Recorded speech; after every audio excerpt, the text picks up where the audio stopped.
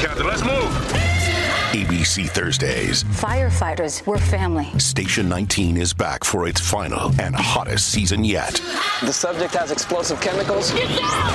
With fiery romances. You're the love of my life. And Andy is finally in charge. I'm going to be the best damn captain the station has ever seen.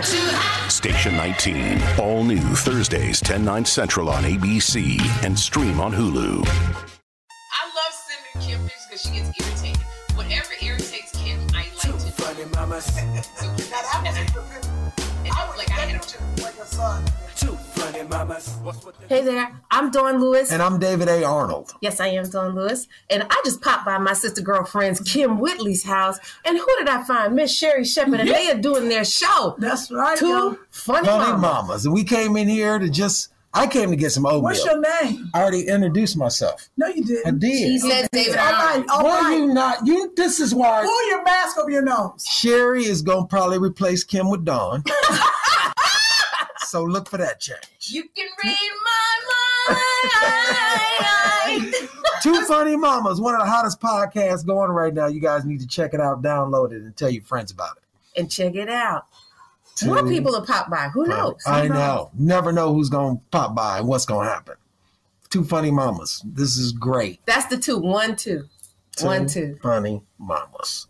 So I'm not going to do it. I got to wait. We just got to wait until and once the pandemic and the world opens up, then I'll go back out on tour and start working on my jokes. Right now it's March. Depending on what it looks like in March will make a difference whether or not I push it to June. And You know what? I don't know what it is, but I've gotten okay waiting because I know what it's going to be. Too. But I'm concerned. I don't want to go out and do my same raggedy jokes, but I have nothing. I probably have more stuff now, but it's so hard. I have a virtual show coming up for the Black Nurses Association, probably in a couple weeks. Oh yeah. I have not done stand-up since DC last year in February. I think February 7th was the last day I was on stage. That's right. I remember that. Remember that at the DC? Yeah, you did the DC. You did the tavern, the one that I did, right? Yes, the tavern. Yes. I loved it. That was my last show, and for some reason, why do I remember? I guess we were hearing about it. I was like, "Don't touch me. We can't have people near me or whatever." We were hearing rumors, I guess, of it. Because I remember taking pictures of people, but let's keep them at a distance. Yes. But my fear is this. Number one is I haven't told any of those jokes since. My memory and just being able to entertain these women without an audience. How do you do that? Like we're talking now, we're laughing because we know each other. But how do you sit there and talk to the screen? You know what? For me, when I've done them, and I did... that was another show. I did some kind of virtual show where you perform for these screens. That was the third show that I did. But my Instagram and my Facebook, I do a lot of ranting in my computer, so for me, it's kind of natural. It doesn't, this is the thing. When you've been doing it long enough, you know what's funny. You know it's like when I, as a comedian, it's like when we would showcase for the industry and they would be there and they wouldn't be laughing and that used to bother you, but then after you've been doing it long enough you realize that they're just soulless comedicless asses, most of them, you know what I'm saying? So like fuck you ain't gotta laugh. You ain't gonna come in here with your tight ass suit on and not laugh because you're trying to look and see if, and then you get to a point where you be so confident in your material that you can do it and get no laughter and still keep that energy. Because it's funny, I've done it 472,000 times and I've gotten a laugh every time. Why would I think that I'm not getting a laugh now? So that's what you got to kind of remember when you go to do these virtual shows. Because they asked me when I did one for Jack, they were like, do you want us to tap the audience in so you can hear them? And I was like, no, I don't want to hear none of that. I don't want to hear nothing. I just want to hear me, and I just go. And I just go. And I was supposed to do 15 minutes. Well, that's what I'm going to do. I got to do 10, so I want to make sure I talk to you this week. That's easy. Is it? And get your and get your blessing and get some notes from you. And you're developing your own show with Lena Waithe and Kevin Hart, two big heavyweights, about your life that we watch on video every day. We live vicariously through you, and truly am so proud. And I'm so excited to see where the success of both of these shows, that even if you had Rihanna as your wife, I'm still excited. I would be excited too. I ain't gonna lie to you. I know you would. I don't see the problem with it. % be excited. But let me tell you who's gonna stop Rihanna from being your wife. A woman named Julie Arnold. That's when Julie Arnold would be calling the network going, I need to have a Zoom meeting. So funny. You know what's so funny? I think we at that place too now where she like, listen, do whatever you gotta do. If Rihanna want to run off with you, then go. Gone. Exactly. See if she like picking up your nasty drawers. Yeah, see if she like, see how long she take you being who you are. That's what we both remind each other every time we think we want to leave. We remind each other who the other person is. I say, go on out there, Julie. Go see if you can do that kind of, you know what you do out there like you do in here. They ain't having it like that in these streets. You got to come with it. You got to put in time. If you going out, there ain't no little 3 minutes, hurry up so I can go to sleep. Ain't none of that out in the streets. No. So you and tell Julie I co-sign on that. You can't look at out in these streets today. You can't look at no man and go, I don't do that. I don't do that. No. Then you need to go on back where you came from. If that's what's happening. And tell Julie, especially at this age, I'm very excited. At this age, you got to have all the selling points you can get on this car. That you ain't. Woo! Exactly. Yeah, because now you selling a car different. Now listen, that left back window don't go up like it used to, but I can get it up. I know somebody who knows somebody. Still get you there. I literally am selling my Mercedes. Yeah, that's the bottom line to get you from A to B. I sell my Mercedes, David, to men now. I'm like, this is a classic right here. Now you can't ride it all over the place. But when you want to go somewhere special and have people go, it's a Sunday only, and you can go to church. Now the windows may roll down slow, but you look like you got swag when they roll. You may hear a couple bumps under the hood. That's a great bit. You got it. Really? Okay, which I don't know. I just That's asked David. Great bit. You need to do that on stage. Okay, I will do it. Thank you, David. Very good. Yeah. Well, Chris, people don't know, and I want people to know. This is why I love Hey David Arnold, because this is the worst time to get a David Arnold because he's rich now, because he's successful and he got heat on him, because everybody in Hollywood knows David Arnold's name. This is why he knows it too. He's cute and he knows it. Right? Yeah. Okay. You always want the unassuming person. Yeah. David Arnold revels in the term narcissistic. He grins like a donkey when you call him that. And this is why it's such a bad time to know David Arnold, because you can't get help like you used to do. When David Arnold was broke and he was unhappy, he was willing to help everybody. Now you ask David Arnold. I sent a text to David Arnold yesterday in the hope, because I need somebody to help me with my jokes and write it. So I sent a text. I didn't say, David, can you help me? I sent a text and I said, David, I'm trying to get my material together. If you know somebody you can refer me to. And he was like, well, what you need to do is if you see a comic that you like, just go and find one. And I'm sitting here going, well, I really need you, David, because that's what you do. And I said, well, I'm trying to do this. And I'm hoping that the name Sherri Shepherd would resonate. You know what's so funny? What's funny, David? What's funny? This is what's funny. That everything you're saying is true. I'm not gonna lie, I didn't think either of you would be a damn thing without me, but you've done it. Congratulations on 100 episodes. Two funny mamas. Love y'all. This thing of watching David Arnold was not just David Arnold. It's his talent, and he works hard. But it was a village around him that helped him. And I have to give a lot of props to Kim, because Kim set aside 3 years of her life to go on the road so David, because she believed in David so much, to go on the road so he could get the exposure. He had the talent.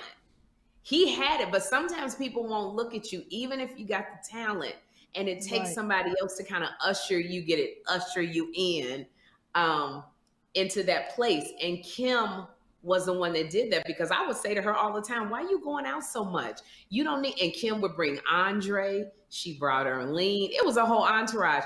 And I have to say this, props to Kim Whitley. She didn't make that much money because she had to dole it out to so many people. She had to pay everybody. She split it with David. She gave some to Andre. She was paying for everybody's airfare. And it was a big entourage. But Kim is one of those type of people who, if she believes in you, she will support you. Sometimes to the detriment of who she is. And she was exhausted all the time, but she wanted David to get out there. And so to see David, I watched his special and it was really good. But to see and Kim even came in a snowstorm to support David Arnold when he shot that special. I called David and I was like, look here, it's a snowstorm and I'm not dying. So I'm not coming. I'm going back to LA. He was like, really? I need your support. I was like, Kim gonna be there. Kim got a motel, came in a snowstorm to support David Arnold, her friend. And to see where David Arnold is now versus where he was, it really truly is you work hard and the money will come. But it was very good. But Kim, the entire time I watched it. The money ain't come this way. The money ain't came this way. I can tell by the look on Kim's face. Because she wanted to produce her on this special. Netflix heard Kim Whitley and it was like, no, she gonna be too bossy. No, I'm not saying that. But when I watched the special that was so good, I just thought about Kim Whitley. And I thought about how Kim would go first. Because normally Kim is a headliner. Because David was very strong and Kim wanted David to just get his props. And he's getting his props. But that's something that you did for David. And I told him, I said, I'm the Diana Ross, you Michael Jackson. So I'm gonna introduce you. So I will go up first. And everybody's like, why are you going first? And I tell people, I said, I'm going up first tonight. I said, because I got to introduce you to this man. I've got to tell you who he is. So that's why we did it like that. I said, and I'll be back with him. And that's what we did every night. I would go up and then I would tell a story. And I said, I'm introducing you. And David would open up and say, I know y'all looking at me and you don't know who I am. You don't think I'm gonna be funny. And that was every night. Now he sells out. And he sells out. He's on billboards in Times Square. You know, the one thing I would say about David is any given night, 7 days a week, you'll see David Arnold at a comedy club. Yep. So it's not just, he can't say, Kim is not going to back somebody who don't work hard. And David Arnold is always working on his craft. That's the thing I got to give him. It's a little bit easier it's different for Kim and I, because we're single mothers, to go out and do it at that level. Because David has his wife, Julie, who's the back. Hey, it's Kaylee Cuoco for Priceline. Ready to go to your happy place for a happy price? Well, why didn't you say so? Just download the Priceline app right now and save up to 60% on hotels. So whether it's Cousin Kevin's Kazoo Concert in Kansas City, go Kevin, or Becky's Bachelorette Bash in Bermuda, you never have to miss a trip ever again. So download the Priceline app today. Your savings are waiting. Go to your happy place for a happy price. Go to your happy price, Priceline.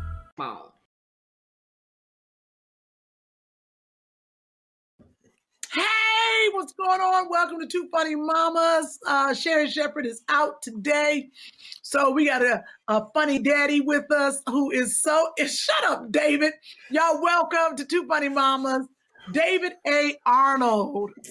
If you didn't say, well, if let me tell you something. If Sherri don't shave for 2 weeks, that's what she gonna look like, just like us. Half the people were like, is that Sherri? That's half the people. Y'all, thank you so much. Thank you, David, for joining us. Sherri is still working. She'll be back with us. We had Lunel sat in for Sherri last week. She was so funny. Nice. I was sleepy. Yeah, she was funny. I was sleepy because I had been up all night. But thank you, Lunel. Did a fantastic job. Did she wear one of them little lingerie outfits that she been posting on Instagram? Because you know she been posting pictures with her ass out like she 21. She don't. She's an ambassador. She's an ambassador for Victoria's Secret? Rihanna. Oh. Yes. Rihanna's line. Yeah, so she's been wearing the clothes. So Rihanna's like, girls of a certain size can wear this stuff also. Yes, I see. Yeah, and Sherry was irritated. She had the hip replacement edition on. David, did you say the hip replacement? Got a little snap on the side. You can pop your old hip out and put that new one in, and keep the lingerie. Lynelle don't know I've been printing her pictures out and posting them up over my wall in my bedroom. Julie, like, what's all this? Don't worry about that, Julie. Just keep your eye on me. You understand? It's that hip replacement. That hip replacement lingerie set. For our listeners and our viewers who are not familiar with David A. Arnold, you have who the hell is that? There's people, David. Some people don't know you, okay? But I want them to know. See, it's so funny how many years. I remember when I used to say that, and you were like, yeah, Kim, tell them. Now you done got your little special on Netflix and your little stuff that you're doing. Yeah, little. That's what I've always said in front of anything about you. David, if you go on Netflix and pull up Fat Ballerina, he has a fantastic special, which I helped produce, and you'll see my name. Thank you. But we've been on tour together. Like I said, thank you, Netflix. There it is right down there. David, I even helped you. You designed it, but Netflix, I was saying what was good and bad with that little poster, that little thing right there. You did. You gave notes on everything like a good producer would do. Yeah, sometimes I'm good. You were very good, Kim. You talked to me in between the two shows that we filmed that night. You heckled me off the stage in a few parts. We had to cut that shit out. I should have left it in, but I didn't yell at you during the special. I didn't yell at you during the special. I would have never done. Would I have done that? Yes, you yelled out. Pat your hair down. When they came and gave me the key to the city or something, they gave me. And I had my hair was up, and you yelled out, "Pat your hair!" I got the whole thing. I edited it. Yeah, of course. Oh my God. This is who we are. We've been doing this forever. People don't realize we've been on tour together for 10 years, 12 years. Wait, hold on. Let me put my finger in front of the camera. What are you doing? Was that better? Chris said I was blurry. Oh, Chris, come on and say hello to David. I want you to introduce you to Chris. What's up, David? Good to have you back, man. Hey, brother. Good to see you, man. Or good to hear you. Yeah, good to hear you. It's great. You're surviving with these two. I'm working through it. I get a lot of fastballs tossed my way, but somehow we're pushing through. Kim, you look great. The blur is gone. The blur is gone. Sherry got irritated because I was eating on the last episode, so therefore. That's what I was gonna say. So you're gonna keep on eating. I know this ain't a part of the Weight Watchers plan right here. I know it's not. It's not. Okay, 5 points. And I've gone over. That's 5 points in your hand. That one chip that you done ate right there is 5 points. I can tell. I know. That's a ginger snap. I know what a ginger snap look like when I see it. Look at there go another 5. That she 10 points in, y'all. In less than 3.6 seconds, Kim Whitley done blew through 10 Weight Watchers points. So if you watch it, please know that you too can blow. How many points you get a day, Kim? How many points would Miss Weight Watcher give you? 16. 16. You oh God. You done blew through over half of the points and we ain't been on but a minute and a half. And you done blew through all your little points. It's the holiday season. I know. Holidays this is the time to eat. Julie, Julie has been we've been working out for me and my wife, Julie. We've been working out a while now. But she really I saw her walk by. Yeah, that's her down on the ground sitting there with her leg and arm out. She been working out. She walked by today and I said, "Look at you. You really smaller than you used to be.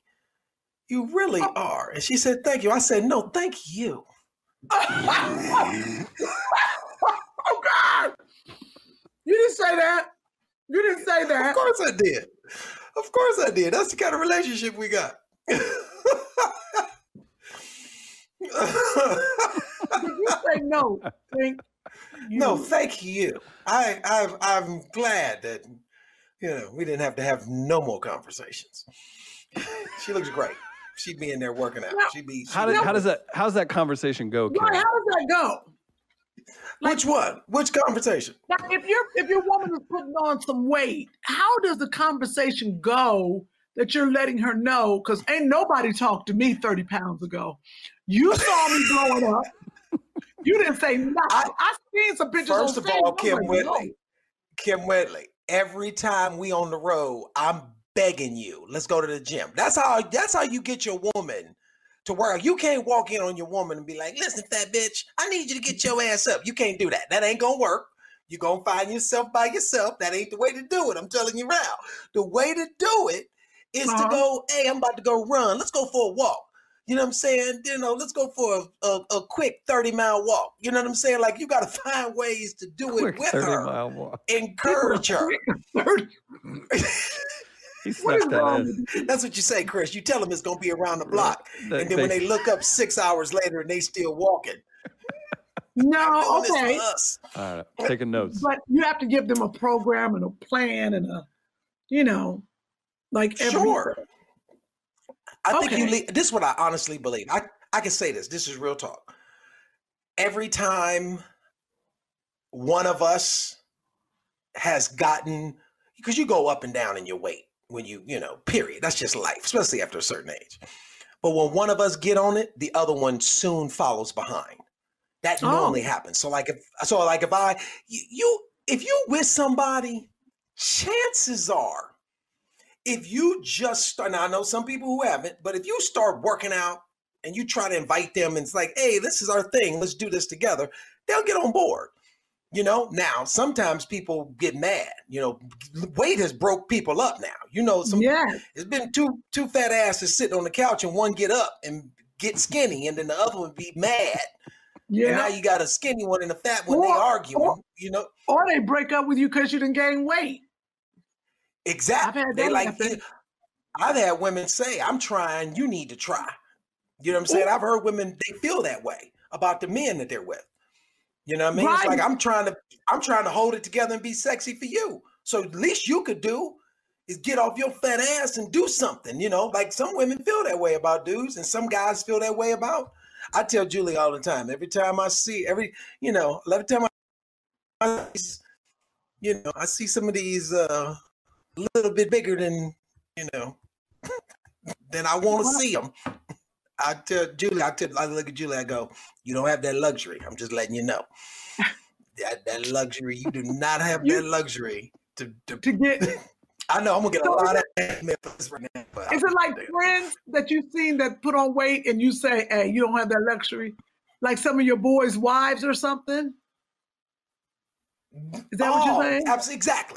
Exactly. Like if you see I've seen couples out and I see a dude, I've seen dudes in shape and then they be with their girl and their girl be huge. And I'm like, no, you ain't got that luxury. There's a lot of stuff you can do. What you looking at over there is not one of them. Okay. But what about you? What would you like a woman to say to you if you were putting on some power? What would Julie say to you? See, this is the thing. Everybody's wired differently. Everybody is motivated differently. Julie, you can't say to Julie, get your shit together. That ain't gonna do nothing for her. You got to tell her, you look great, keep going. That positive reinforcement gets Julie going harder. Positive reinforcement don't do nothing for me. Me either. I need to be told I can't do something. I need you to tell me, you fat. Like, I'm gonna tell you what happened this year.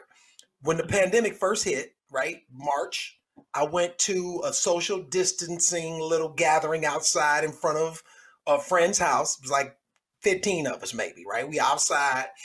And Tank, Tank, the singer. Tank is there. He walks up. Dave, he said, woo, somebody done got all the pandemic weight on them already. And that's all I needed to hear. And from that moment on, yeah, but you know, boys, we be talking shit to each other, you know, and comedians, you know what I'm saying? Like, that's what we do. You know, comedians, that's half of our relationship is just dogging each other out. That's just what we do, right? You know what I'm saying? No matter what, right? I mean, Eddie Murphy had Delirious when he had the red suit on. All his friends cracked on the leather red suit. They didn't talk about the fact that he put together one of the most iconic, you know, stand-up specials in the world. They just all dogged a nigga's suit for 30 minutes. That's what we do as comedians. So when he did that, when he made the joke, first of all, I already knew I was fat. I knew it when I knew I was getting big. I knew I hadn't been working out. I just knew it. Mm-hmm. So when he said it, it just reinforced something that I already knew. And from that day forward, 3.5, 5 miles a day, every day. Every day. Oh, wow. Just to get it back. Have you seen Tank since? I have not, but I can't wait to see his ass because I need him to know, Tank, that what you said to me got these. I don't know how much weight I've lost because I've never weighed myself. It's always, I can feel my clothes fall on me different. I don't weigh myself. Right. I know I need to weigh myself. I can look in the mirror and go, no, that ain't it. And just keep going. Right. I picked up a couple pounds, so I need to weigh myself because everything of mine has elastic in it. Kim, you look great. Thank you, but I could do better. You look great. You really look great. Like I didn't know in the beginning that you were doing the Weight Watchers thing, and then I saw like some pictures, and I looked twice. I was like, why Kim's head look not as big as it used to be? And I started staring at the picture. I was like, something wrong. And why is your head not? You saying my head lost weight? Is that Kim, what you said? That's what I was shocked at. Because most of the time, people's heads stay the same size. And their body get little, but they had that big ass head still. But your head seemed to have gone down with the rest of your body. Yeah. It's like a WW infomercial for head weight loss. It is for head weight. And feet. My feet got smaller. Oh, well, no. You still walking on them 15s. Don't you lie to these people. Shut up, David. Shut your mouth. You got a man for me now? Look, Kim, we done been through this now. We done seen you destroy enough souls. I can't continue to be a part of this. Listen, I can't. I guarantee you, if you pan that camera to the left 2 feet or to the right 2 feet, Kim got some dude standing over there dusting. Somebody over there out of frame dusting. He vacuuming quietly. Somebody in the kitchen making breakfast. And it's dinner time. I want you to know it's dinner time. He making breakfast for tomorrow. I'm telling you, I know what's going on over there. Chris, don't listen to him, Chris. I would never do that to you. Now, you were, to me, thank you. I appreciate that. And that's what everybody tells themselves, too. Oh, that'll never happen to me. And then you're over there, and Harold looks over to you, and he's like, yes, I thought the same thing in 2004. He said, exactly. Everybody walk in Kim's house with big plans. She's already baiting me. Me and Kim about to create a show. Oh, is that right? Is that what this live show stuff is, David? This stuff in St. Louis? I got a venue. She's got me. I got a venue. She's like, Sherry, just go along with this. Just go along with it. Next time I see you, Chris, you're going to be in a jumper in her garage organizing boxes. Don't let it happen, Chris. A jumper? He's going to be in a jumper, David. I don't know why she put him in jumpers. That's in case they try to run off. She can describe him easy to the cops. She has her own private security force that goes around the grounds. Yeah, oh my God! David, exactly. Oh my God! You are crazy, David. David, tell everybody what your Instagram is so people can follow you. And the reason why I say follow, because David has created this thing with his family, which is fun to watch, clean family fun. And he puts them up on Instagram. He started how many years ago? A year ago? 2 years ago? 2.5. 2 years ago. 2.5. Mm-hmm. And you just have skyrocketed. And it's very fun. So your Instagram is? The David A. Arnold. And why does it have team to be is great. They'll put it up David there. A. Arnold? Huh? Because Why there was is- a David Arnold. And if you Google David Arnold, you'll get the white man who does the soundtrack for James Bond. So that's why. So like in the beginning, when I first came to LA and I started doing stand-up, it was David Arnold, and people would look me up. And I remember I went somewhere one time. And matter of fact, I think on Pandora, my Pandora station had the white man's picture, but my stand-up. No. So I had to go through this. Yeah, I had to go through this whole thing of emailing and going like, look at the photos of the albums that you guys are posting under this white man. He was the profile picture, but then all the the content under was my stand-up. Boy. So you have to do David A. Arnold, because if you don't put in the A, you're gonna get the white dude who's the soundtrack composer. I've never been so happy to not have a camera on me. You would not imagine the disappointment when you popped up on the screen. I saw David Arnold. I was so excited for the composer to come on, and then we need to just thank God I'm not on camera. I would have been so embarrassed. I was like, Kim, thank you. Finally a guest for me. Chris is silly.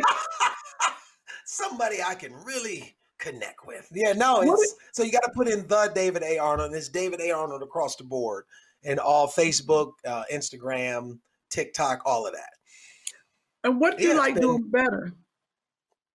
As far as what? Like Instagram, movies, TV, writing, stand-up. Which do you like to do better? Stand-up. It's not even close. You love stand-up. You love stand-up. I love it. There's nothing and like you teach a stand-up class. Teach the largest stand-up comedy class in the country, the most successful stand-up class in the country. It's not just a stand-up class. That's right. Get it all in your face. Not just one. Come on, Kim. That's chapter 2, right. Quickness. In my class. I love you can't teach anybody to be funny. And I said this to D.L. Hughley when I did his show, and we were talking about it because D.L., Jasmine, who's D.L.'s sidekick, she took my class. She's his, his co-host. I shouldn't say sidekick, co-host. And she took the class, and I was talking about that. As a stand-up comedian, one of the first things I know, you can't teach anybody to be funny, but it's not about that. Right. It's about the tools and it's the work. As you know, from me and you being on the road and working together, it's about the mechanics of the work. And I think that's the thing that's why the class is successful. Outside of the fact that also I'm a successful stand-up, so people respect the fact that they're working with somebody who's working, not somebody who wrote a book and who don't do stand-up. Because I don't know a lot of stand-up teachers, but I know some of them used to do stand-up. Some of them never did stand-up. Right. Right. But I do stand-up. Like I'm, that's my thing, right. Man. You can really talk about it, Yeah. And that makes a big difference, and then we took it online. We did it online. Then we did it on the road. When we were in Atlanta, we started right before all this shut down. I started taking the class on the road and doing weekend seminars in cities I was working in, which I will do again once we start up. And the first time we did it in Atlanta, we sold out, all the seats for the class. So it was great. That was good. And then I tried to do it and sold none. Well, Kim, what's your curriculum? Do you just you go up and you tell a story about the time I was in Friday? Like, what's your curriculum, Kim? Ain't nobody signed up for that bullshit. I'm mad. David sold out. But you know what's so funny though? In the beginning, but that, like everything, that's how everything started. When I first started doing my stand-up class, 12 years ago? I might have had, 5 people maybe came. You know what I'm saying? But now we got 300 plus people on our waiting list. Like when my assistant announces that we're taking deposits for the next class, like honestly, because we have a master list, email list that we just blast out to all 300 plus people that have asked to be put on the waiting list. Every time she does it, I think the last one we did, it filled up, and I only do I do 20 spots now. I started only doing 10. I do 20. Right. 27 minutes, they was gone, all 20 spots. Wow. Now, are you able to do that now because you're writing and working? How are you able to teach? Well, I don't do it now, not because I'm writing and working, but because there's a part of my class is going and getting on stage. Oh, you got to go out and get on stage so we can talk. Ain't no stages right now. I was going to take over for you. Huh? There's 15 points right there, ladies and gentlemen. Let's keep it moving. How about start? This is my last one. I don't think there's that many comics that could do that, David. That your brain has to work. You're a writer and a showrunner and everything else. That has to be. That's not normal because I know folks that do it, and I know some funny, probably not to your level as far as like a teaching class goes, but I think that speaks to how your brain works too. Like I would not put most comics in charge of teaching other people how to do it. When it works. Somebody said that. What'd you say? Kim? I said when his brain works. That was a lie. When I shut it off, I shut it down. When my wife says, "Why you just sitting there with that look on your face?" That's what she mean. When I didn't shut my brain down, I'm all the way off. No, I think a lot of people have said that. A lot of people say, when you write, you can't teach anybody. You got to love it too, man. You got to really. I think the class really works because I never did it for money. It was always done out of how much I love stand-up.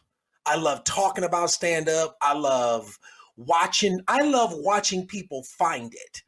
I love watching a comedian be on stage bombing week after week and then finding it. Kim Whitley. Let me tell you something. Tell him. Kim Whitley. Let me tell you about Kim Whitley. Kim Whitley. Gather round. Grab your snacks and your little ginger snaps and gather around. Listen, I remember I saw Kim Whitley. It was many years ago, and I said, Kim, listen, you don't have to continue to strip. You have a better future. Shut up! I was. I saw her on the pole. I was at a dirty club downtown. It was a club where I didn't know you were. I didn't know you were a missionary as well. Oh my God. Yes, I said, Kim, I was next door dropping off some cans for the mission, and I noticed through the window I saw you on stage stripping, and I said, this girl who's greasing this pole with Crisco, it's no need to be up here doing this. I said, I've seen you on stage. You're funny, and I will say this: Kim Whitley, and I mean this seriously, is probably one of the funniest people that I've ever met. And this is what I love about Kim. Kim is so good that anybody can sit next to her and look great. Like Sherry's been next to you killing, Linnell's next to you, I sit next to you, Buddy Lewis said, like you're so good at finding your space and killing. And when I watched her do stand-up, her and Buddy Lewis used to host one of the biggest comedy nights in Los Angeles called Whacked Out Wednesdays at the Ha Ha Cafe. It was so big that it took what used to be a coffee shop and a karaoke spot and made them change it to a comedy club because it was just that popular. And I remember going there and I remember watching, and I just remember I was brand new at the time. And I remember watching Kim and I just was like, this girl is really funny. And then we just got to know each other. And then we became friends. And then we really became friends. I was like, let's go on the road together. Let's do some stand-up. You go out, I go out, we go out together. Like, right? I was watching her one night, and I never forget this. And I said this to her when she came on stage. I said, the worst thing that can happen for every woman doing stand-up today is that if you fuck around and get serious, all these bitches is in trouble. Because I've seen people work for years to be really good. And I see Kim fuck off for 2 weeks and find these moments that are so great. I'm like, oh, if she stayed up in there, there's no way nobody could fuck with her on this microphone. She's so good. She's so inviting. She's so, I don't even know how to explain it. And I gotta be honest with you, as a comedians, we love being on stage by ourselves. We want to do it by ourselves. That's what we do. We don't need nobody else. We don't like, for me as a writer, writing on a television show in a writer's room is the complete opposite of being a stand-up. because you got a team, you find it. As a comedian, you do it by yourself. Kim and I go on stage together. When we're on tour, we go on stage. I go up, Kim go up, we go up together. That's how we do the show. Yes. And she's so funny, and I love being on stage, but I love being on stage with Kim because it's so easy, and you never. I'm going to legitimately have a good time every time we get on stage, and you never know what's going to happen on the show because it's different every time. We've had some shows, and we're like, how did we not record that? And then we go back up to another city and we're like, let's do what we did in the last city. We're like, you remember? I was like, no, we just. Because it's organic. It's in the moment and it works. In the moment, having fun. So, and since it's so organic and we have fun and you've been so honest, I feel like I need to share something with you that I've been hiding. I didn't want you to know. I didn't want you to know this. Here comes the But bullshit. while you were talking, because I didn't want you to see me eat another ginger snap, I broke them up in itty bitty pieces, and I was sneaking them ever so slightly in my mouth while you were talking. Damn it, Kim. She done broke them down into 1/4 points. A quarter point now. Because I felt like if he sees me grab another whole ginger snap, he's gonna call the people. He's gonna call the WW people. Kim, this means Kim can cheat. That's what that tells me. Yes, that's what she's I'm fantastic. Mm-hmm. Oh my God, she's fantastic. I do know how to cheat, but I would never cheat on you, Chris. Thank you, Kim. Oh, David, that was so kind of you and so nice of you. And to hear that coming from you. And I know you did because I have grown because of you and I have learned to love stand-up. I mean, I've enjoyed it, but you every night it was, come on, Kim. And I was like, oh God. Yeah. So you have shown me how much fun and how easy it is, even though I'm afraid every time I go out. Have you done any stand-up while we've been in this pandemic? I've done 3 shows. I did Kevin Hart's Laugh Out Loud for the Montreal Comedy Festival. We filmed it outside in the parking lot of his production office. We filmed that. It was very well done. Social distance. The audience is set apart in a beautiful stage. It was great. They only had it posted live for like 48 hours on the Montreal Comedy Festival website. Oh, I did that. I did a show for a comedian named Kev on Stage, who has found and does this outside social distancing thing too, where they only let like 20 audience members come. It's like 10 couples, and they're set apart. And you're on the stage, they switch the mics out, everybody has on, you have to get COVID tested before you go in the back to where they film it. You know what I mean? Like it's super. And I did that with him, which was fantastic. And I did another show. I can't remember. Oh, wait, maybe that's it. That might be it. No, yeah, that's it. I think that's it.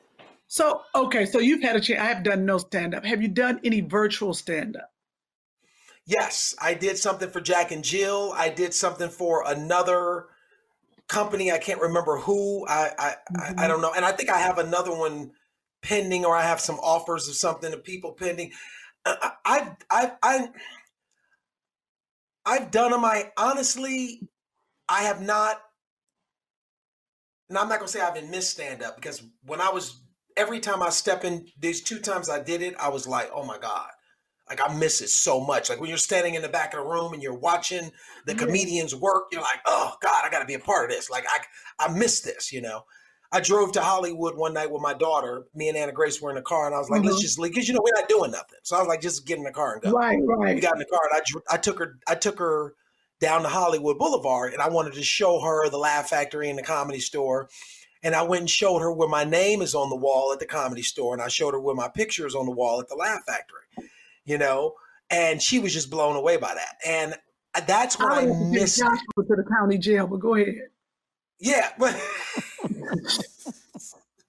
if you want to see Mama's picture.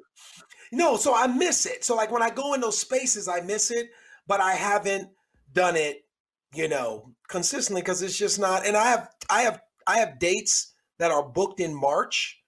I think you and I even have a date sometime April or something. But we pushed them back because I got to get ready for my next Netflix special because I signed a deal. Fat Ballerina did so well that I got a deal to do another special that is being produced by Lena Waithe. But how are you going to get ready? That's my thing.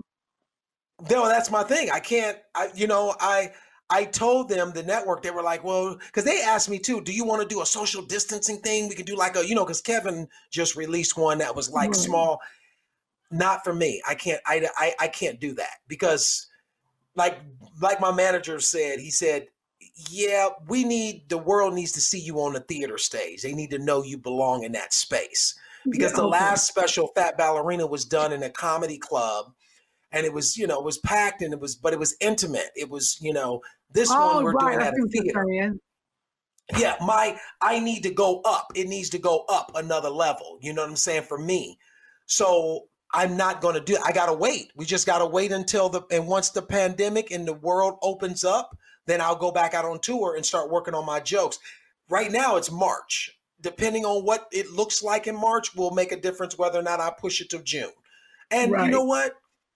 I don't know what it is, but I've gotten okay waiting. Because I know what it's going to be. Too. But I'm concerned. I don't want to go out and do my same raggedy jokes, but I have nothing. I probably have more stuff now, but it's so hard. I have a virtual show coming up for the Black Nurses Association, probably in a couple weeks. Oh, yeah. I have not done stand-up since DC last year in February. I think February 7th was the last day I was on stage. That's right. I remember that. Remember that at the DC? Yeah, you did the DC. You did the tavern, the one that I did, right? Yes, the tavern. Yes. I loved it. That was my last show, and for some reason, why do I remember? I guess we were hearing about it. I was like, "Don't touch me. We can't have people near me," or whatever. We were hearing rumors, I guess, of it. Because I remember taking pictures of people, but let's keep them at a distance. Yes. But my fear is this. Number one is I haven't told any of those jokes since. My memory and just being able to entertain these women without an audience. How do you do that? Like we're talking now, we're laughing because we know each other. But how do you sit there and talk to the screen? You know what? For me, when I've done them, and I did, that was another show. I did some kind of virtual show where you perform for these screens. That was the third show that I did. But my Instagram and my Facebook, I do a lot of ranting in my computer, so for me, it's kind of natural. It doesn't, this is the thing. When you've been doing it long enough, you know what's funny. You know it's like when I, as a comedian, it's like when we would showcase for the industry and they would be there and they wouldn't be laughing. And that used to bother you.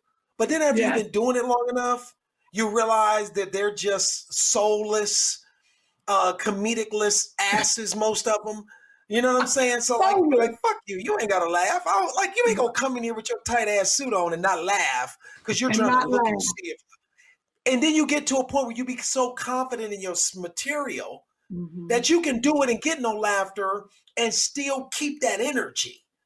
Because it's funny. I've done it 472,000 times and I've gotten a laugh every time.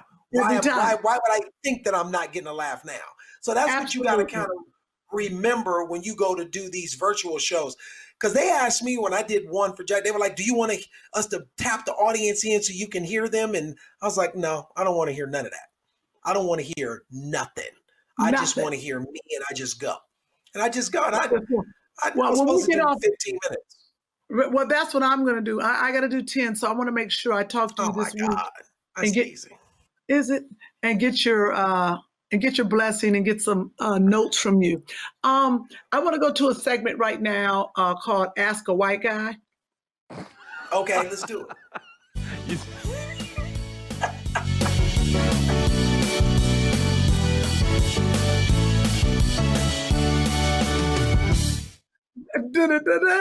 Yeah. All right. Welcome to Ask a White Guy. Thank you to Sounds of Noel for the jingle. Appreciate you. So since we have our resident white guy, Chris, what is something you think white people should back off in 2021? Oh, what do I think? Man, top of my head, TikTok dances. Like, let's take a step back. That's not really our lane so much, and we've pushed in a little hard on the dances off the top of my head. I'll throw that in. It's just I don't use the app much. David, you're probably a huge hit on something like TikTok, but yeah, we not could because of the dancing. Though, I can tell you that. Okay, I believe that. Let's leave that to our black brothers and sisters. I think let's back off on the TikTok dances. But let me ask you a question, though, Chris. You can say that, but as somebody who is on TikTok, like these white people be on here dancing. Now, one of the biggest stars on TikTok is D'Amelio. I think it's her last name. She's like 62 million followers, and she is a little white girl that's like 15 years old. That's incredible. And she's murdering. So I don't know if this is a white thing or if it's a generational thing. Wait a minute. Joshua, I need to get the dance shoes. I gotta get my phone.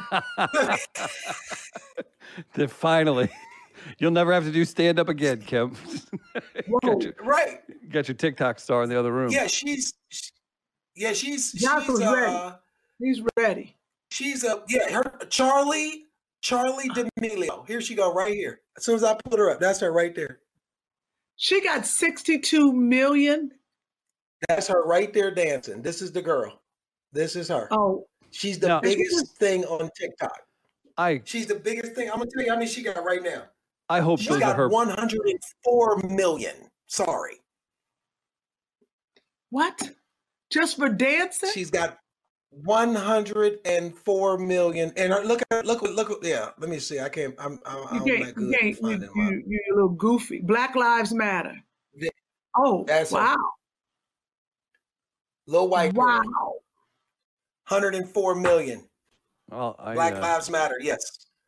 Her little dance.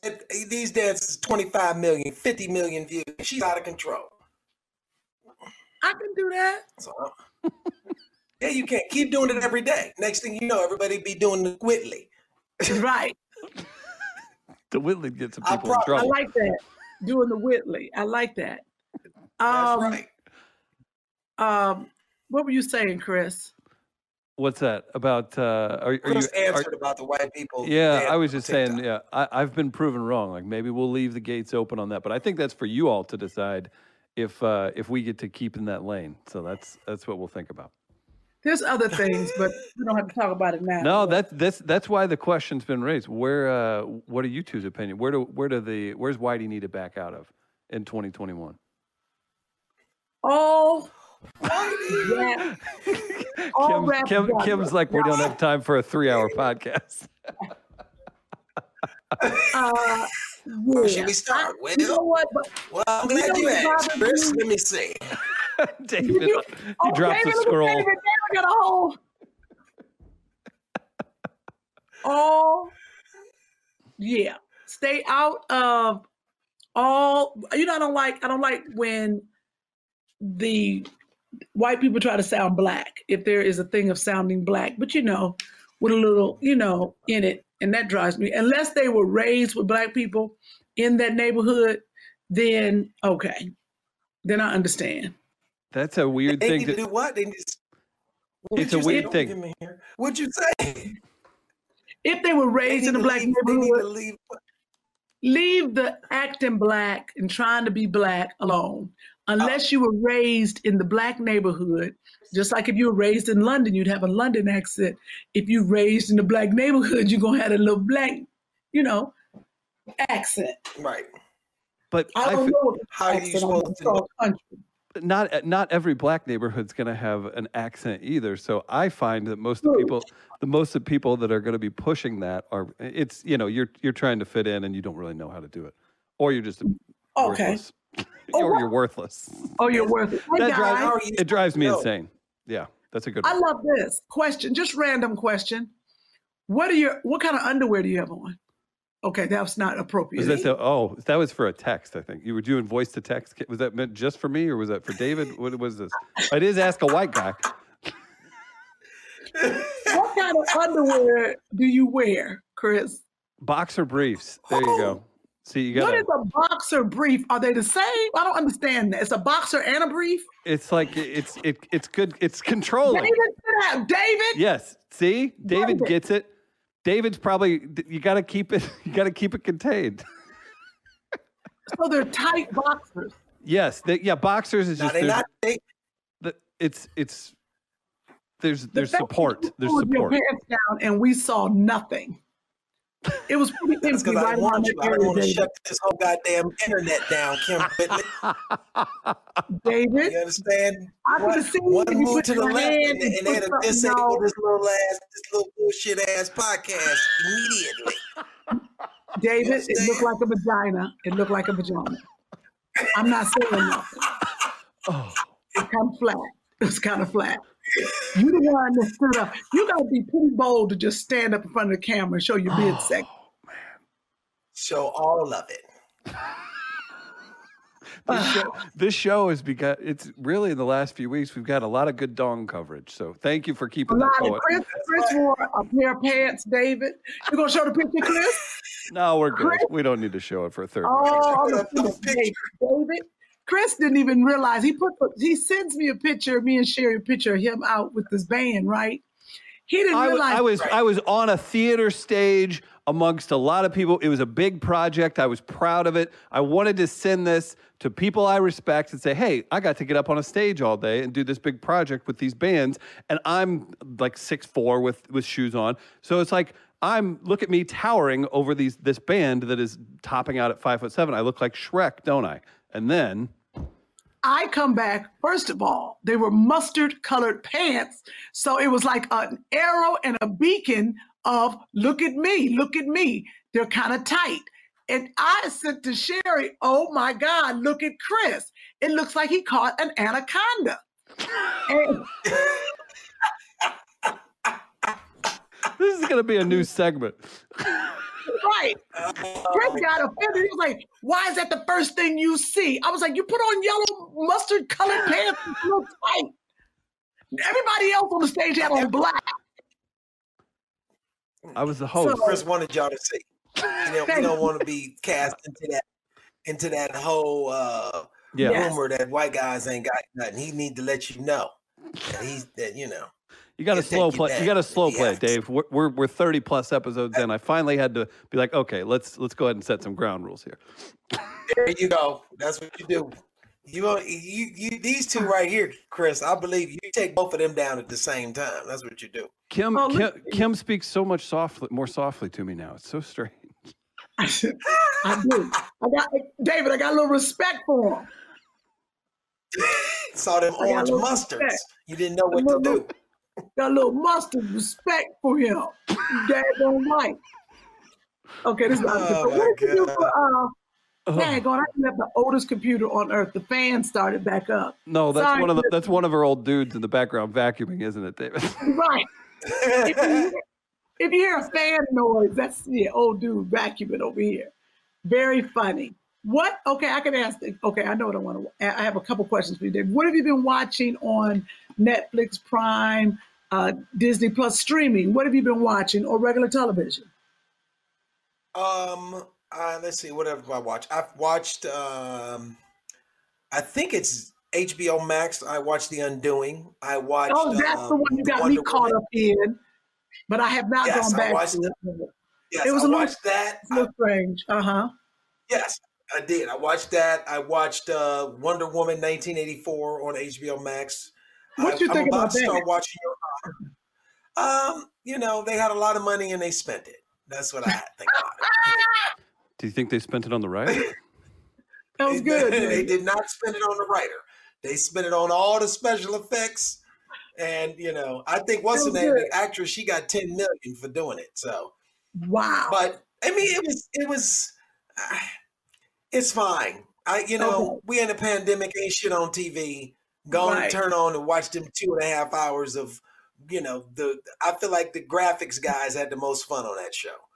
Yes, a lot of fun. What they got to do all the graphics. I ain't impressed with one. I ain't gonna lie to you. I ain't impressed with Wonder Woman's little skills. She ain't got the little lasso rope. You can only do so much with that damn rope. You know what I mean? Like, okay, I done seen you lasso a few people up, but did you both watch it? I've seen it. You two are stars of the utmost, and you must know some people that are backing this financially. I'll say it. I'm a nobody. That was horrible. It was a terribly written movie. It was I love it if some little girls love it and enjoyed the flashing lights and stuff. It was garbage, and it was 2.5 hours. If that was an hour, I would have understood it. But no, that was terrible. Yeah. And this is supposed to literally be a god or a goddess, and she's like can't do anything unless her boyfriend's around. Like, that was a joke. Get out of here. It was less than empowering. I hated it. Yeah, it made me angry. I spent so much time sitting there. It was not. Wow. Well, okay. Okay. I was in a bad mood from the night before when I watched a Clooney movie that was so bad. Oh, wait a minute. The one about, because I'm trying to finish. Which one? The one of him with the little girl in the snow? With the little girl in the snow? Yeah. David, can you write for these people? Skyfall? Yes. Is that the name of the movie? Yeah, I think so. I didn't watch that. I watched the trailer and was like, I'm not watching this.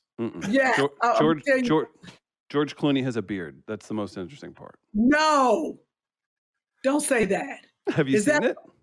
I saw it, and I'm up to, him and the little girl in the snow now, and then the water came in. And I was like, I wanted to fast forward it, but I was like, no, I'm going to watch it. I haven't watched all of it yet, so don't tell me. The Midnight Sky. Or it's like, if it's like, Midnight Sky, that's the name of it. It's like if Interstellar got bopped on the head with a baseball bat.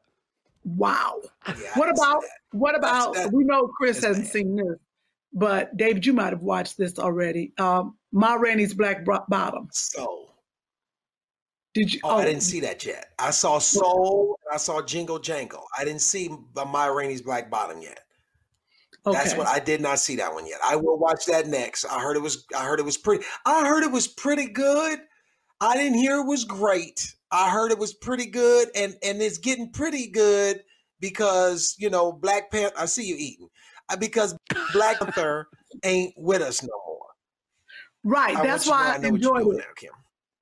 I was hanging up on I think that's what gave it more points. I feel like if he was still alive, people would be going, that might not have been the best shit in the world to watch. I could have cleaned my garage. You know what I mean? Like, I feel like people was not impressed, but they give him a lot of... Yes, but it was from a play.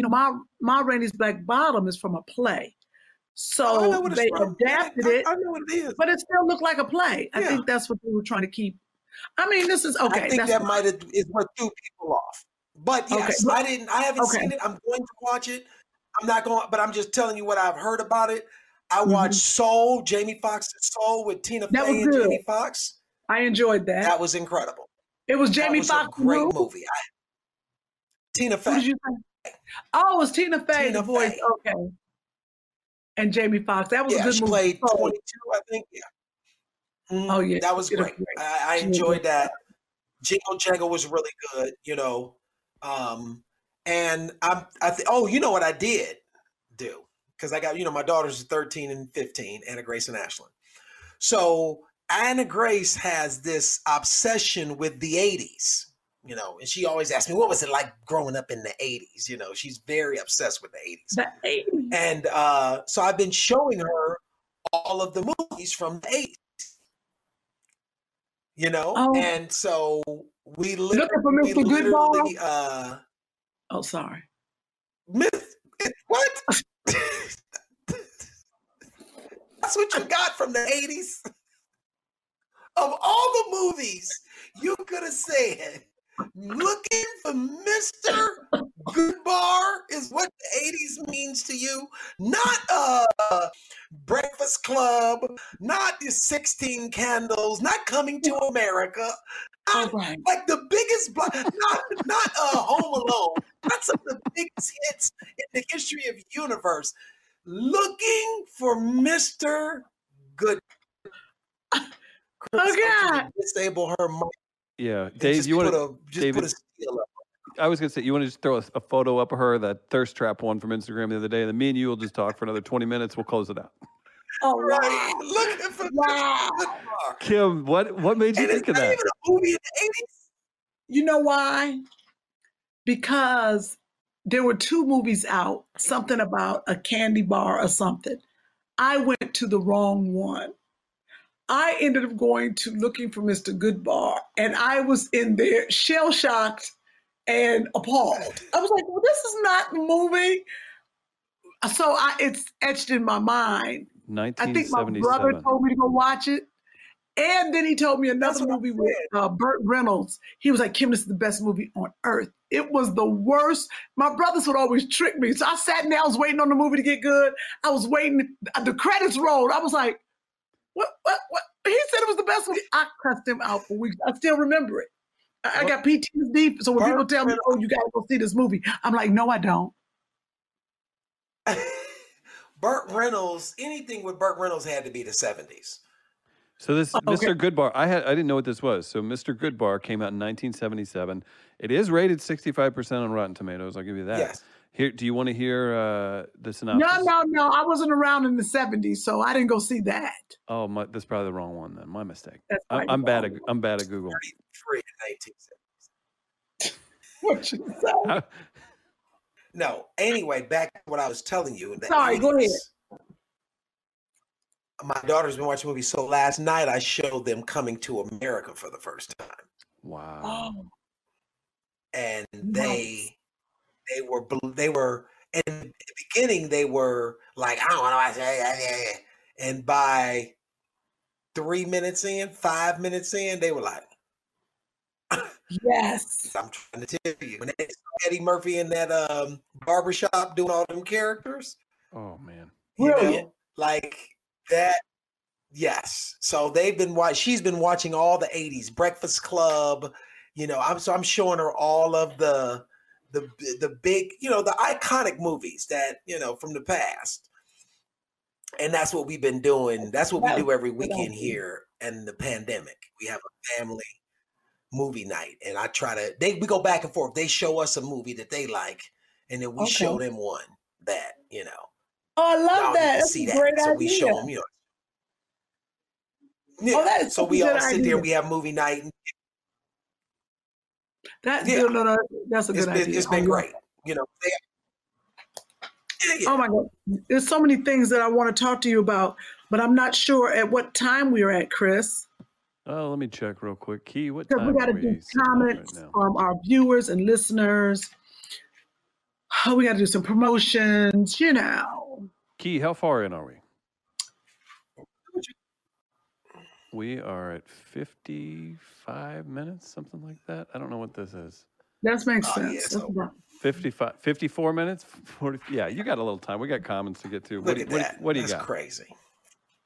Huh? What do you, I said. What are you watching, David? You just asked him that.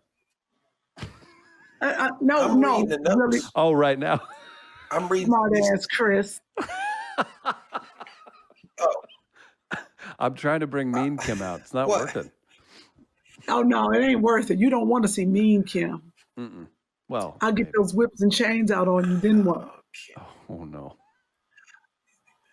Oh, went too far. Look at it's so funny right here. What are your questions that you wrote about kids finding success in the 80s? And does it say that? Yeah, it's just, No. so David. Do you think there's a better path to success for kid stars than there was in the 80s? Look at that question. That was and good. we just got finished talking about the 80s. Well, you have a unique person like David and his kids are getting involved in everything. She done came in here 9 times. Like what I'm doing don't mean shit. Julie, text me, come here. Like what I'm doing is not important. Like I'm pretending. Julie, he's working for real. Julie, I ate 17 points right What's here. up, Chris? You got people at your house? Chris Spencer's birthday. Yeah, no, it's Chris Spencer's birthday. You know, Today? it's his birthday. And y'all ain't got no mask on? Yeah. Too Funny Y'all Mamas. don't have a mask on? No. Buyjack.com/2funnymamas. Wait, Get what? your own Too Funny Mamas mask. Get your own mask. Buyjack.com. Shut Who your was mouth, that? Chris Spencer. You don't know how old I am. You talking to Chris now? Happy birthday, Chris Yeah, Spencer. Vanessa. Kim Whitley said happy birthday. Okay, David, we're on the podcast. This is live. He doesn't care. I'm telling Sherry on you. I am so sick of them and they sexy ass life. Get off the camera. What's funny? Look at Boris and Nicole. Everybody dressed bring it regular. on, Boris and Nicole. Nicole look like that. Oh, look how cute. They're ridiculous. Oh my God, they make me sick. I love them though. They are so beautiful. I can't take them. They are beautiful. And the kids are pretty. Today is Chris Spencer's 53rd birthday.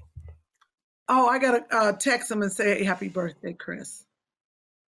You're good. But everybody trying to do like you did. I'm back. Julie, he gave a great birthday for his wife, people. Nothing like it. I tried to get a dude just to send me some flowers. Well, one day, David. One day. One day, I'll Julie take a lot of bullshit for that little birthday gift she got. Trust me. That's true. Yeah. Yeah, she built up a lot of in the middle Oh, go ahead. of us today. I'm planning on waking up empty. You plan on what? Waking up tomorrow and this whole house be empty, where she done took everything and left me in here. Oh God! Yeah, well, you work so much. At all. I know you would because you work so much. What do you have coming up? You have anything coming up that you can promote? Well, pay for your internet. Yes, Would you say what? I said maybe pay for a better internet because it keeps cutting off. Here, Kim. I don't know why it's doing that. I don't know why it's been perfect all this time. While we let David's dial up catch up real quick, let's promote a black business, and we've got dial up catch up. We're gonna real quick. Look, and I have to talk so he can't immediately just shred me. We're going to show a quick promo for a podcast that Sherry and Kim are going on, and then we've got some support of black business music. So here's a quick video. Stop. I'm not picking you up. Look at these boots. What size are they? You think I can fit these boots? Girl, look how little bitty feet. You gotta have feet this, a this 6? size. It look like a 2. But if I turn it around, it could be a 9. Girl, that's some little feet. You can only play drums with feet this small. Oh, I could do a lot more stuff with boots this small. Oh, look at this. Oh my. That looked like a lot of fun. That was fun. Sheila E's show on YouTube. Make sure you check it out. Go to YouTube and type in Sheila E. Me and Sherry were on there trying to take things from her. It was a lot of fun. Now, our black business this week is one DavidAArnold.com. That's where you should go. You can get T-shirts, check out all kinds of different gear, have fun. You can ogle David's photos from over the years. And I did see that Rodney Perry special, and I love Rodney. He's so funny, so nice. But yeah, we've got T-shirts. I think we have a picture. What's the T-shirt say? What's that? Pronounce that real quick. God damn. Go get your T-shirt. That's what life do to you sometimes. I feel it in my bones, man. DavidAArnold.com for our black business this week. Support them. Yay. So dope. Oh, my goodness. Okay, so what were you saying, Dave? You had some things you wanted to promote. What's coming up for you? Well, I have I'm currently producing and writing a show on Nickelodeon called Side Hustle that is airing now. It's a very funny show created by Dave Malkoff. And I'm also creating another show that I'm myself Nickelodeon as well called That Girl Lately. It's this little rapper that's on Instagram. She's out of Houston. She has like 1.7 million followers. She's about 11, 12 years old, full of personality. And Nickelodeon gave her a show. And so I wrote an idea with him, produced it. Me and Will Packer did this. So it's with Will Packer Productions under Nickelodeon. So I'm literally doing that, getting ready to go into production. Can Joshua be on the show? Can Joshua? That was my next question. Absolutely, 100%. Okay, go ahead. Absolutely, he can be on the show. If he can sit his little ass down for more than 2 seconds, he 100% could be on the show. If I could get him to walk from one spot to another without getting distracted, I could 100% put him on the show. You're right. So start working on that right now. And then I'm writing a pilot for Netflix for a comedian named DC Youngfly, who is, everybody knows from 85 South, and DC is very funny dude.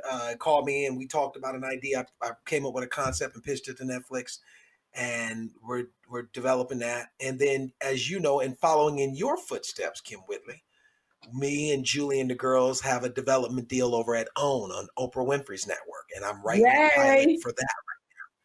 Yeah, so I'm writing a pilot for that, and then lastly, Amazon. I sold a show with that Lena Waithe and Kevin Hart are producing a TV show based on my stand-up. That's a starring vehicle for me on Amazon. So we're in the middle of meeting showrunners to write, and we start, the writer's room, and that starts, I guess they want to try to start it this month. So get out of here. It's quite a few things. It's a lot of stuff going on, but I'm very blessed. I'm not complaining. I've been doing this 25 years, so it feels good to, finally be, how long I've been doing this, Kim? You know how long I've been trying to. And you deserve everything because you have been patient, sometimes bitter, but patient. And now the bitterness is going away. Just mad. No, I'm still mad. I was like, relax, David. It's coming. Patience. But you deserve everything because you do. You have to believe. Okay. It's okay. True. Yep. No, you do have to believe. I agree.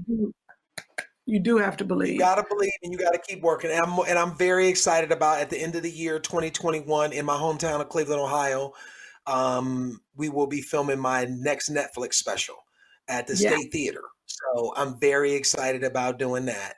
And Kevin Hart and Lena Waithe are producing that show as well. So I'm Kevin Hart and Lena Waithe. And how y'all cut me out the really fast? We didn't cut you out fast. It was a slow cutout. We did it slowly. We cut you out slowly. I'm going to call Lena and I'm going to be like, no, y'all can't cut because you wouldn't even know Lena if it wasn't for me. I'm attached. That's not true. Me and Lena Waithe used to sleep together before she switched to the other side. That's not true. Me and Lena used to sleep together before she went to the other side. That's not true. No. I'm about to bring her back. Look. Don't you tell me, Kim Whitley. You're cutting out all your friends, ain't you, on your little deals? You ain't shit for that. That's a word inside joke. Not funny though. All right, hey, Chris, let's read some comments and let's get on up out of here. All right, listener comments. Big shout out to Linnell, everybody, including Sherry. Yeah. Do we have a photo of Sherry? We got to make sure Sherry appears on her show. You like this, David? You were commenting on it pre-show. Yeah, this is Sherry's picture when she worked at the post office right before she booked her last job. This is the picture that was on her badge. This looked like the one who got a bad attitude at the customer service in Walmart. That's what that looked like. Oh my God. Kim, that's how you know somebody's like truly just deeply funny. Whenever I'm like, wow, what a nice photo of Sherry. She'd appreciate that being on there. And David's got me grabbing my stomach. Oh man, that's good. Shout out to Linnell. Everybody adored her last week, and including Sherry. Everybody had a great time. So we'll have to get Linnell back on again with the internet issues. Kim, why do you have all these friends with the internet issue? I thought you guys were balling. I know, Linnell was great. Sorry about send people a hardwire so we can hardwire. It's not in the budget, David, so we're going to need you to step up. It's not in the Too Funny Mamas budget. $15 connector. Okay. Yeah. I'm trying to keep my job here, man. Come on. Marsha T. in the islands. Marsha T. This is from YouTube. In the islands, the Caribbean islands, we some make a liver and dumplings in the morning for Christmas breakfast. And it's delicious, finger licking good. So, Chris, I get you. They need to try it before knocking it. I think that's how it was read. That's why you was having problems. Now, see, if I read that in that accent, I no longer get to work on the show. So I'm try canceled. It. I can't even do it. I doubt I can. It'll sound like something like kind of Irish. Like I sounded Irish. Call me now for your free reading. That's clear. Call me now. Call me now for your free reading. I can't do it at all. And now I'm done. So she was backing me up on the liver dumplings. I guess in the Caribbean islands that happens. Callie Sunbeam said she wouldn't watch if Luenell couldn't be herself. Luenell kept expressing that she was worried, and she apologized for being herself. No, everybody loved it. It was great. She let it fly, and David's doing the same today, so I'm so happy. Darletha Rhodes, we miss you, Sherry, but your girls held it down for you, all caps. Thank you, Darletha. This is good. We don't have the video to play back for you, David, but you've been around Kim enough. Kim, pull your hair off your chin, please. It's bothering me. Come on. Come on. Look alive. She didn't know. She thought her ear. I'm falling asleep. Real quick. Hang on. Let's see. Micaiah Brown said, Chris said, Christmas come late. Sherry's going to get to all of y'all. Kim exposed herself last week on the show, much like you did today, David, and I definitely did. I called it out. I said, Christmas come late. So people were, Luenell's funny without even trying. Shout out to Zex Ton. Michelle, I'm here for Kim, Luenell, Chris, and all the delays. Jasmine, I think Kim and Chris should do it and then let us know what happened. That's explicit, guys. I'm so here for Kim and Chris flirting. I didn't realize I picked out all these. Thanks, Cells, baby. You picked out everything about you and me. Oh, weird. It's funny how that comes. Happy New Year to everyone.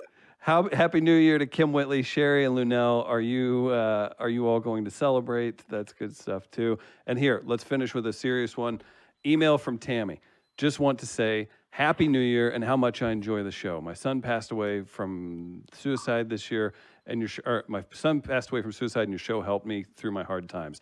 Thank you for a great program. May everyone have a blessed 2021. Thank you again, a fan for life. So you all, David included, Sherry, you guys make people so happy. So I thought that was a very nice email. And thank you for sharing it with us, Tammy. Oh, that was great. Thank you, Chris. Hey, you all, I want to thank everybody for listening and joining us on YouTube also. If you want to buy some of our merchandise, go to buyjack.com, right, Chris? /2funnymamas. That's right. T-shirts, we got bags, all that stuff. And if you want to have it all. David's T-shirt, thedavidarnold.com, davidarnold.com. Good stuff. davidarnold.com. Thank you so much, David, for joining us. I love you, man, and I'll be in touch with you. Yes. Yeah. I love you too. Thank you, guys. Thanks for having me. You know what? Thank you so much. You've been a great guest. I mean, I love you so much. I almost can't leave.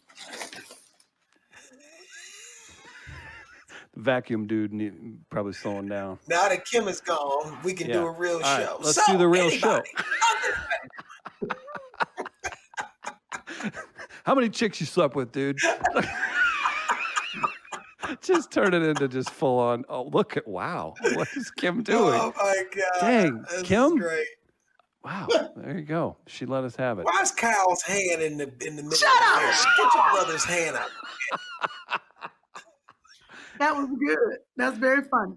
Bye, everybody. Thank you. Bye, y'all. Love you. Bye. David, go buy your bra. Go buy a bra for your titties.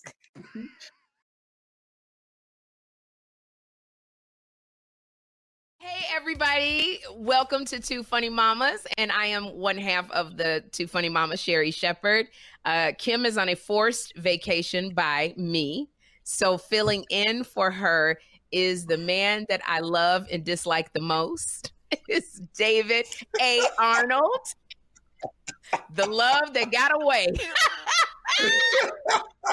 Hi, David. What's up, Sherry Shepherd?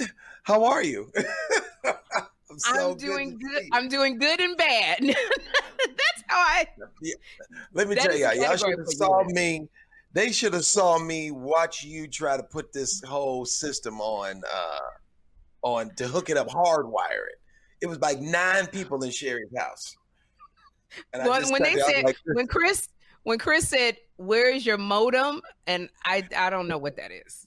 And then I said, "Your tower, your internet tower." Then she went, "Oh yeah, it's in the black people got a name, a different name for all things. Don't the official name ain't gonna get nobody's attention.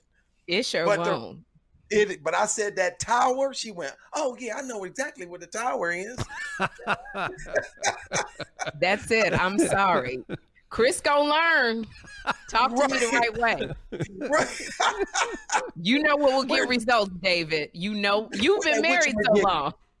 I know, because everything around here is that whatchama thing. You know that other thing over there. Oh, that thing. I didn't know. I thought you meant the other thing. You mean that thing? That's right here. This is what I want to know. I love you so much, I do, David Arnold. You know, when you've been married to, how long you and Julie been married?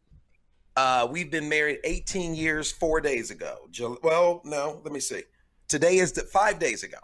We're on the 12th of July. We've been married 18 years. And you know, the word around Hollywood is everybody, when they mention you, everybody goes, and Julie, God bless her. Yeah. There's an asterisk next to Julie's name, and God bless her. How she deal with this, man? I don't. That's what we do. I know. It's true. I do understand. Listen, everybody has that person that is supposed to be, I guess, with them through their journey.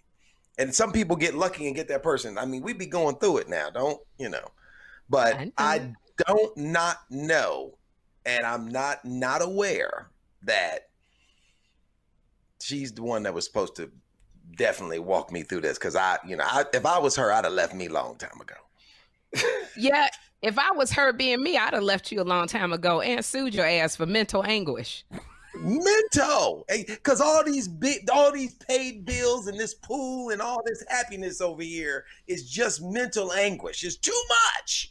Nobody should have to deal with this type of security that you provide, David. So what? You want a little ass every 6 to 8 weeks. So what? You expect some food that's not microwave. But the mental anguish of having to do those things is too much. That's what I hear. It is, because you just put so much extra on everything, David. But I could sit and watch you for hours on end do your stand-up. When I started watching you and you said marriage is like a cage match, the thing comes down, let the games begin. I was on the floor at the way you described a marriage. Yeah, that's what it's like, because people don't get it. And I think that other people don't. What other people don't get is that everybody talks about marriage and they sell it inside. It's like selling a car. They talk about you get 80 miles per gallon. They tell you all the great stuff. But what they don't say is, now, when the brakes go out, it's going to be $1,200. I just need you to know. Every brake pad going to cost you $1,200. Like, they don't give you none of the other side. It is like, I love driving BMWs. That's not a brag. That's just what I like. But I also know that they cost. Yes. So you just have to have what you like, go into but knowing it's going to cost you. And I don't like when people just talk about the one side, the new car smell, the leather seats, and all the functions right at your fingertips. All of those things cost. And sometimes it costs mental anguish. No free lunches. Chris, I love David Arnold so much. He loves Julie, his 2 daughters. I honestly can't wait for the sitcom of your life. We working on it. I really can't wait to see it. I know you get to see it. I really do. You probably gonna cast Christina Milian to play your wife because that's what y'all That's always hilarious. do. You know what's so funny? This is what I can tell you this right now because I am developing the show. We actually on Monday we do the table read of the first 3 episodes, and Lena Waithe and Kevin Hart are the executive producers of the show, and they are very conscious about the type of woman that they cast opposite me, and. It's not, I can tell you, it's not going to be no shit that causes a whole bunch of conversation from the community. I can tell you that right now. It ain't. All right. Because I want it to be authentic and I want it to be real. All right. Because I just knew I was talking about it with somebody and I said, I know Riri going to walk up and be like, honey. Rihanna is David Arnold's wife. Ain't this about a Blair? How did that happen? Right. Let me tell you something. But let me tell you, this is what you know. And this is real talk. And Cherry, you know this. And I'm learning this from producing this Nickelodeon show that I have on right now. It ain't just you doing your creative. You just got finished going through a whole development process as you went through your show. You have an idea that you have in your mind. And by the time you get that through the other end, to get it on the air to the people, the masses, 700 people's voices have touched that journey. So now what you started with may not even be what ends up on screen because, hey, it will come down to this. We want to put your TV show on the air, but unless you want to use this actress, it ain't going to happen. Or that actor, it ain't going to happen. And then you do it and it ain't nothing you wanted. But it's like, and then you get on TV and everybody cussing you out. David, I had a show on Lifetime called Sherry. And I wanted, it was a part where for Niecy Nash, who's my best friend. And Niecy had to audition. She was so mad. She was like, I ain't never had to audition to play me. And that's crazy. She ended up not getting it. And they brought in the amazing Tammy Townsend, who's now on Queen Sugar, who played my best friend. Then my husband, I wanted him to play, because you know my ex-husband won. Yes. I wanted someone to play him who looked like him. And we casted an amazing person who looked like my husband. We did the pilot, and when I tell you 10 minutes into taping the pilot, I said, where the man that played my husband? He was gone. The network said they wanted a name and someone more attractive. I was like, what? Wow. I wanted it to be, and let me tell you, and I'm not throwing shade. I think still at this day, my son looks like my husband. I think my son is the most attractive boy in the world. Right. But they wanted someone who had TV looks. So they fired him. And I felt so bad because he was so excited to book the role of playing my husband. And they brought in Malcolm Jamal Warner, who I loved. He was great. Right. And Malcolm, for the entire season, played my ex-husband who left me for the white girl. And it worked. And it was just like, but it did. It went through all of these. One day I was wearing hoops in my pilot. The third episode, I was like, where are my hoop earrings? And they were like, well, you know, the network Lifetime, you need to talk to the producers. And I'm an executive producer on the show. And I went and literally, this is what they said. Because Lifetime was not in a lot of the Black households. They said, the director, executive producer said to me, Sherry, you have to ease your way into white households. And hoop earrings suggest ethnicity. And I went, yeah, I'm Black. Wow. And my black said, face don't suggest ethnicity. The man playing my husband, the girl playing my best friend, the woman. And he said, Sherry, you have to, don't shoot the messenger, but you have to earn your way into those households. And so you have to be a little bit safe. And I just was, even down to hoop earrings. So you're right.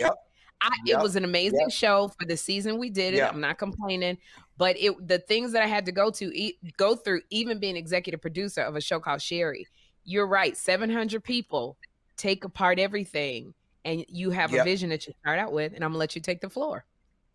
You know what? It's so funny because I'm learning that as I'm a showrunner for the show at Nickelodeon that I created. What's the It's name a of the show, fantastic please? show. The What's the show is name? called That Girl. The show is called That Girl Lele. It'll premiere September 23rd. We are almost done with the first 13. And it's based on a little rapper out of Houston. She's an Instagram like sensation. She's fantastic. The concept is there's another girl we got. Her name is Gabby Neve Green. She's from a TV show called All That they rebooted on Nickelodeon. Yes. Super talented. She plays a little introverted girl who has an affirmation app that she's friends with in her cell phone that she wished came to life. And that app, through a star, a wish upon a star, comes out of her phone and comes to life. And that person that comes to life is that girl Lele. And it's like these two little teenage girls going through life together and all these adventures. You know what I mean? It's the extrovert pulling the introvert out of her shell, and the introvert showing the extrovert there's ways that you can't just be all out there. You got to learn how to be out in the world. And it's fantastic. Will Packer called me last year and asked me to create this show. They sent me one paragraph and I created this whole world. And we're on this journey and it's fantastic. But one of the things, and I'm very excited. My daughter, Anna Grace, is one of the reoccurring characters on the show. And it's really dope to watch these. It's the first time that Nickelodeon has had two little girls of color, two little black girls that are lead on a show. And the show itself, it's a lot of fun. But as I go through the creation and the production of the show, you have all of these people chiming in on what they think, what we think Sadie, which is one of the characters' names, what she should be wearing, and and you have all these people who they're now speaking for a brand. They're speaking for the network. Now they have to find where the brand of the network meets up against what your vision for the show was. And at the end of the day, 95% of the time, they're going to get what they want because they're cutting the check. They just try to slow talk you into agreeing with them. Oh, you like blue? Oh, we were thinking green. What do you think about green? I mean, blue's, but it's crazy. I hate it. But it is a necessary part of running a show. That is what you have to deal with, and still your vision is coming through. But it to the listeners and the viewers, it really, y'all don't understand. I did a pilot with Jenny McCarthy and Deborah. Oh geez, who was the woman on Everybody Loves Raymond? And she played his wife. I forget her name, but y'all know who she is. She played his wife, and she had a successful sitcom after that on ABC by herself. And Deborah so it was Barone. all three of us. And what was her name, Chris? Deborah Barone. Deborah Barone. But what's her real name? That's her name. Oh, Patricia Heaton. Sorry. Patricia Heaton. I don't know how Patricia Heaton. I don't know how She to was use the Deborah internet. Barone on Everybody Loves Raymond. Yes. Deborah Barone on Everybody Loves Raymond. And it was a pilot with Jenny McCarthy, me, and Patricia Heaton. We were all women who had kids in this elementary school, and I was the principal. And everything was going great. And we decided this is what I didn't know about, you have to go through the network with everything. We all decided they had a scene. We were in Kmart one night, and we all decided to change our hair. I had came in braids. Patricia Heaton had dyed her hair. Jenny McCarthy had her hair brown instead of blonde. When I tell you, the network ushered all three of us in a trailer and lost their flipping minds. And we didn't know. We thought it's our hair. We want to. Then all of a sudden we had to change our outfit, our wardrobe. Network didn't. Everything has to be run by them. And I said, I just got my hair braided. And they were like, take it out. Mm. So. Yep. Because you're playing a character. You're not playing Sherry. I thought the character was that. I'd want to say to you, I'm so proud of you. I'm so this is such a, I feel everybody that loves you is so excited for you and the success that is coming to you because you've been in the business how long? Working hard? Probably 28 years. 28 years. And I think When people hear this, because you see TikTok and you hear about these TikTok people who go viral and all of a sudden they're a success.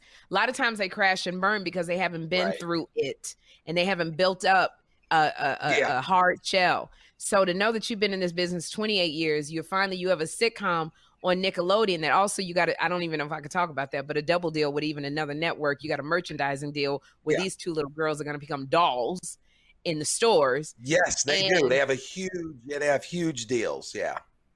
And so all of this is happening and you're developing your own show with Lena Waithe and Kevin Hart, two big heavyweights about your life that we watch on video every day. We live vicariously through you, and truly am so proud. And I'm so excited to see where the success of both of these shows, that even if you had Rihanna as your wife, I'm still excited. I would be excited too. I ain't gonna lie to you. I know you would. I don't see the problem with it. % be excited. But let me tell you who's gonna stop Rihanna from being your wife. A woman named Julie Arnold. That's when Julie Arnold would be calling the network going, I need to have a Zoom meeting. So funny.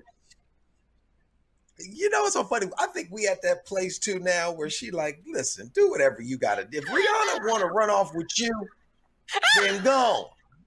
Go. See if she like picking up your nasty drawers. Yeah, see how long she take you being who you are. That's what we both remind each other every time we think we want to leave. We remind each other who the other person is. I say, go on out there, Julie. Go see if you can do that kind of you know what you do out there like you do in here. They ain't having it like that in these streets. You got to come with it. You got to put in time. If you going out, there ain't no little 3 minutes, hurry up so I can go to sleep. Ain't none of that out in the streets. No. So and tell Julie I co-sign on that. You can't look at these streets today. You can't look at no man and go, I don't do that. I don't do that. No. Then you need to go on back where you came from, if that's what's happening. And tell Julie, especially at this age, I'm very excited. At this age, you got to have all the selling points you can get on this car. That you ain't. Woo! Exactly. Yeah, because now you selling a car different. Now listen, that left back window don't go up like it used to, but I can get it up. I know somebody who knows somebody. Still get you there. I literally am selling my Mercedes. That's the bottom to get you from A to B. I sell my Mercedes, David, to men now. I'm like, this is a classic right here. Now you can't ride it all over the place, but when you want to go somewhere special and have people go, it's a Sunday only, and you can go to church. Now the windows may roll down slow, but you look like you got swag when they roll. You may hear a couple bumps under the hood. That's a great bit. You got it. Really? Okay, which I don't know. I just asked David. That's a great bit. You need to do that. On stage? Okay, I will do it. Thank you, David. Very good. Yeah. Well, Chris, people don't know, and I want people to know. This is why I love Hey David Arnold, because this is the worst time to get a David Arnold because he's rich now, because he's successful and he got heat on him, because everybody in Hollywood knows David Arnold's name. This is why he knows it too. He's cute and he knows it. Right? Yeah. Okay. You always want the unassuming person. Yeah. David Arnold revels in the term narcissistic. He grins like a donkey when you call him that. And this is why it's such a bad time to know David Arnold, because you can't get help like you used to. When David Arnold was broke and he was unhappy, he was willing to help everybody. Now you ask David Arnold. I sent a text to David Arnold yesterday in the hope, because I need somebody to help me with my jokes and write it. So I sent a text. I didn't say, David, can you help me? I sent a text and I said, David, I'm trying to get my material together. If you know somebody you can refer me to. And he was like, well, what you need to do is if you see a comic that you like, just go and find one. And I'm sitting here going, well, I really meant you, David, because that's what you do. And I said, well, I'm trying to do this. And I'm hoping that the name Sherry Shepherd would resonate. You know what's so funny? What's funny, David? What's funny? This is what's funny. That everything you're saying is true.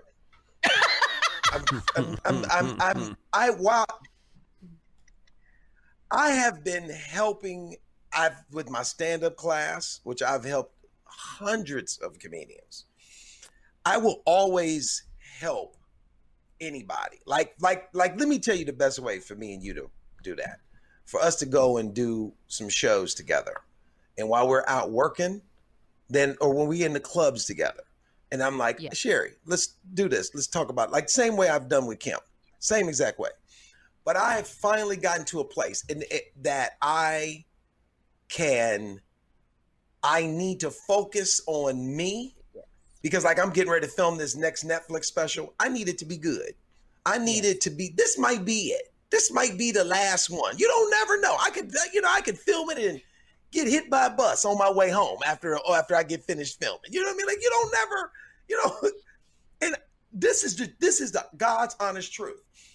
I'm at that place where I feel I don't feel old, but I know that every day has to count because I've been doing this for so long, and it's like now that I have these opportunities, I'm trying to make the best of them. And my daughters are very aware now of me, which they were not before. Right. They're aware and annoyed at the fact that this dude is successful. Like we were out eating last night. Somebody came up to take a picture. My daughter looked at me and rolled her eyes like, who do you think you are? Like, that's hilarious. You need that though, David. They're 16. Huh? You need that. I need them to see what success looks like when you can look like if you don't quit. I need them to see what drive looks like, determination. And while I think they're not listening and paying attention because every time I talk to them, they are tick-tocking, I believe that some of it is sinking in. And I'm just really focused on trying to take advantage of these little opportunities that I have. Because it took, in my mind, I go, it took 23 years to get these real swings at the bat. It could take another, I ain't got 23 more to wait again. Yeah. In all seriousness, you are absolutely right. And I commend you for being able to say no, because you have to focus on you. This is so important, what you're about to do and then what you're embarking on. Like as we get older, we don't have a bunch of slices of the pie to give away. Right. We have less time. Right. You do have to make everything count. I say no so easy now. That's what we get on Kim about. We got to talk about our friend. Yeah. Because Kim is one, she does not say no. And I got on Kim yesterday, David, because Kim likes to control everything. And so she won't say no. Her answer automatically is yes. And I told Kim, I said, we're at this age where we can't, Kim, we don't have enough to burn candles at both ends. And somehow you burn candles at the sides. And candle don't even have a side to burn.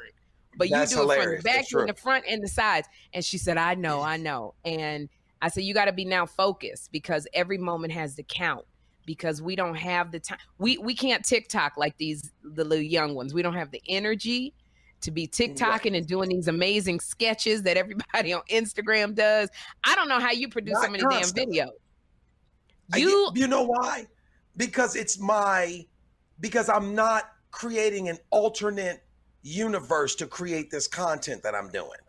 Like it's literally everything that people see on me on Instagram and Facebook and TikTok is really, when you see me in there ranting about the refrigerator or I was walking in there and it was about to happen anyway. So I might as well go on and turn the camera on and share. Because like I told Julie when I started doing those videos 2.5 years ago, I said, I need the world to see what I'm going through in here. I shouldn't have to go through this by myself. And it's been working. Like I don't create a lot of stuff that's off of my real timeline. So I don't feel like it's a lot of energy as it is to people who like create a whole, there's people who got shows. Tony Baker, I mean, this dude got 2 million followers, but it's a grind. It's a monster to feed that social media monster. It's exhausting. It is, and you're constantly under the pressure to put out new content because you have people on Instagram, when you say create alternative worlds, like they got to rent out spaces, they got costumes, they got a script going on. It's exhausting. The final product looks amazing, but it is a full-time job. And a lot of these TikTokers and Instagram people, they don't have families to take care of and children. So it's a little bit hard. Exactly. I get the biggest, and I know you, I get the biggest hits on social media when it's Jeffrey and I. When I do something simple, I was so excited that he brought me breakfast, and I filmed it to show people how, God, my son loves me. And I said, Jeffrey, I'm so excited you brought me breakfast. And he goes on camera. It wasn't me. It was Mignet he made me make it. I didn't want to do it. It was such a video gone wrong. But do you understand? Literally, I had probably 250,000 views. I had 1,900 comments because that's what people could relate to. They're teenagers giving them shit. Yep, and that's true. And that's why if you capture that real stuff, it really resonates with people. Like really, I think that's one of the reasons why our stuff does so well, because and I'm not trying, that's another thing. I'm good being in my lane. I'm 52. I'm a father. I got 2 teenage daughters, and I've been married for 18 years. I'm not trying to act like I'm something that I'm not. I'm struggling to stay in shape and not eat all this cake.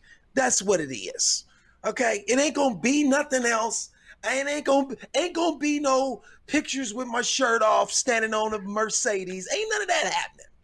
You understand? The best you gonna get is a fitted shirt with me outside sweeping up the porch where this dog been tearing up shit. That's what it's gonna be. And I think I catch and I relate to way more people being who I am than trying to be somebody else. Because everybody coming this way. Everybody gonna get their chance at this little role I'm playing. If you're successful enough and lucky enough, you gonna get a chance to do this same exact thing. So go on out there and be cool and tick and talk and do all your shit, but you coming this way. That's right, because I ain't seen you dancing with your girls. They don't let you dance with them on TikTok? Yeah, I do it all the time. Ashlyn posted one the other day. I'm terrible. I'm good and terrible. Like, I remember they pick it up so quick. They do. Terrible. I don't understand. And it's a new TikTok coming out every damn day. It's a new challenge. I just got one challenge. David, literally, I just did one challenge. And Kim's niece, Hannah, she said, Auntie Sherry, that's been over a year ago. Like, nobody's going to watch that. So I said, okay, well, let me do that. The one where they do the red, where you do one thing and all of a sudden it's red and I'm naked, silhouette. And she goes, they don't do that anymore, Auntie. And I go, what? Damn it. I don't understand. You got to do it that day. By the time you see it, it's almost over. It just takes so much energy. Look, I'm going to jump to another because I'll be forgetting what I want to talk about. There's so much stuff I want to ask you. Let's do it. My glam team, and I called you before, it excites me that my glam team is so in love with you. My assistant, my publicist, my makeup artist, my stylist, and my hair person, and then the camera girl for Dish. They watch your videos. They say different things that you say.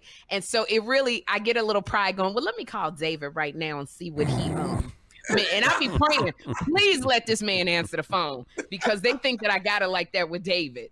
Please, and you always thank you for answering my call every time I call you in the morning. So one day they was sitting there and they was like, we got to get that caffeinated stroke. I didn't know what they was talking about. And you say it. Explain caffeinated stroke so I can finish this. This is a perfect time for y'all to play that video in this segment so everybody can be in on this joke. Okay, so you have to send it to Chris. Okay, I'll send it to Chris so you can play it, Chris. It's a joke that I did on Instagram, like a year ago, where Julie had promised, to get, we was gonna get it in, and she went downstairs. She always do that. Yeah, I'm gonna be up in 10 minutes, and I look up and it'd be 3 hours. I'm like, oh, you think I done fell asleep up here, huh? Nope, I didn't drink 12 cups of coffee. And I'm waiting on that ass because she gonna get this caffeinated stroke. That's what's going on. Ladies, don't make promises if you ain't gonna keep them. My wife promised me some ass tonight, but she thinks I forgot. No. Now she downstairs trying to outweight me in hopes that I fall asleep. God damn. What she don't know is I've drank 12 cups of coffee. So I'm going to be waiting for that ass. And when she finally gets here, she gonna get this caffeinated stroke. Yeah. It was the most ridiculous thing that I had ever said that come out of my mouth. I was like, I can't believe I just said caffeinated stroke, and it went viral. It went viral. And I told you needed to make a t-shirt and a dag trucker's hat, because everybody in my household says you gonna get this caffeinated stroke. And I'm like, what are y'all talking about? Hit us up, David. We'll get your merch store launched tomorrow. David ain't gonna let us do that. I'm writing that down right now so I can tell this story on stage and make this a part of the special. You do, and in your merchandise, put your face on it. Either that's got to be a bubble coming out of your head, going, you gonna get this caffeinated stroke. Like, your face has to be on the t-shirt and the hat. It has to. He's got to be smirking, and he's got to have a cup of coffee in the other hand. Yes. And it's just so funny. And so I said, so this is what I wanted to ask you, because my glam team, they're all women. They said, David is like, he's so sexy. And I was like, what? I didn't know you too long. I didn't see you without a shirt. I didn't, me and Kim didn't seen you, and I said, what? Sexy? What? And they were like, he's so sexy. And I wonder if the women be running after David. And I said, well, I'm going to call him and ask. And they were like, you can call David right now? And I was like, please, because my reputation is at stake. They think I know all these people. And David was like, what do you want? And I said, David, what do you want? And I said, David, do women come after you? And you said something like, well, just because you had to ask me, they do. David, why do women, you have a certain level of sexiness now. I see it when I go to the clubs and I be watching you. What is it about you that women are attracted to now? My family, who I am, the success, what they think they see. You know what I mean? I think women, especially women of a certain age, women who have 35 and over, are attracted to things that become important to women that are 35 and over, which is a man who knows how to take care of his family, a man who, does what he's supposed, like I'm a great dad. I take care of my daughters. I make sure my wife has everything that she needs. She ain't got to ask for nothing, and I think those qualities, I got money. I'm successful. And women, those are important qualities to women 35 and over. Women 30 and under, they like the chain, the car, the six-pack, all that. They love all that stuff. You know what I'm saying? So I think that's the thing that I think it's who I am, and, what they see me be on Instagram. Because what they see me be on Instagram is a funny, shit-talking dad and father and husband. And I think that's what they like. And they would be right. I am very sexy when it comes to that. I don't know why I laugh hysterically when you say it like that. It makes me laugh. I've known you too daggone long. What these women don't know who be trying to get at you at the clubs is they don't know you neurotic as hell. They don't know you get irritated. About my work. Yes. David. Okay, let's be real. You get mad, and you did a video. If somebody you talked about on stage, when your family member kept taking the ice out of the ice machine from your refrigerator, you get upset. Well, yeah, that's disrespectful. Well, who the hell does that? Who comes to somebody's house and switches up the whole ice system and then uses all the damn ice? Like, don't This ain't the place. You visited. You get upset when we were on the road one time. We were all in Jacksonville, Florida, Kim and you, because you were on tour with Kim. It was called He Say, She Say. And you guys were on tour, and I was at another comedy club. So I came and saw y'all one night. You guys came and saw me the other night at the other club. I remember that. You get upset. I get upset too. When Kim running late, you lose your my God. Oh my God, it's nothing worse. She's so slow. I never met nobody who moves the slow. Like there's no sense of urgency. There's that just And I deal with that every time I leave this house with my daughters and my wife now, because now I got 3 girls in the mirror trying to make, you know what I mean? You got to tell them 2 hours before we going someplace. You can't just be like, hey, I'm about to go. I'm leaving in 20 minutes. They never gonna make it. And it just wears me down. It's like, just come on. And yes, David, you're right. I'm a little neurotic. Do you understand now? Let me explain this to you, David. Do you understand?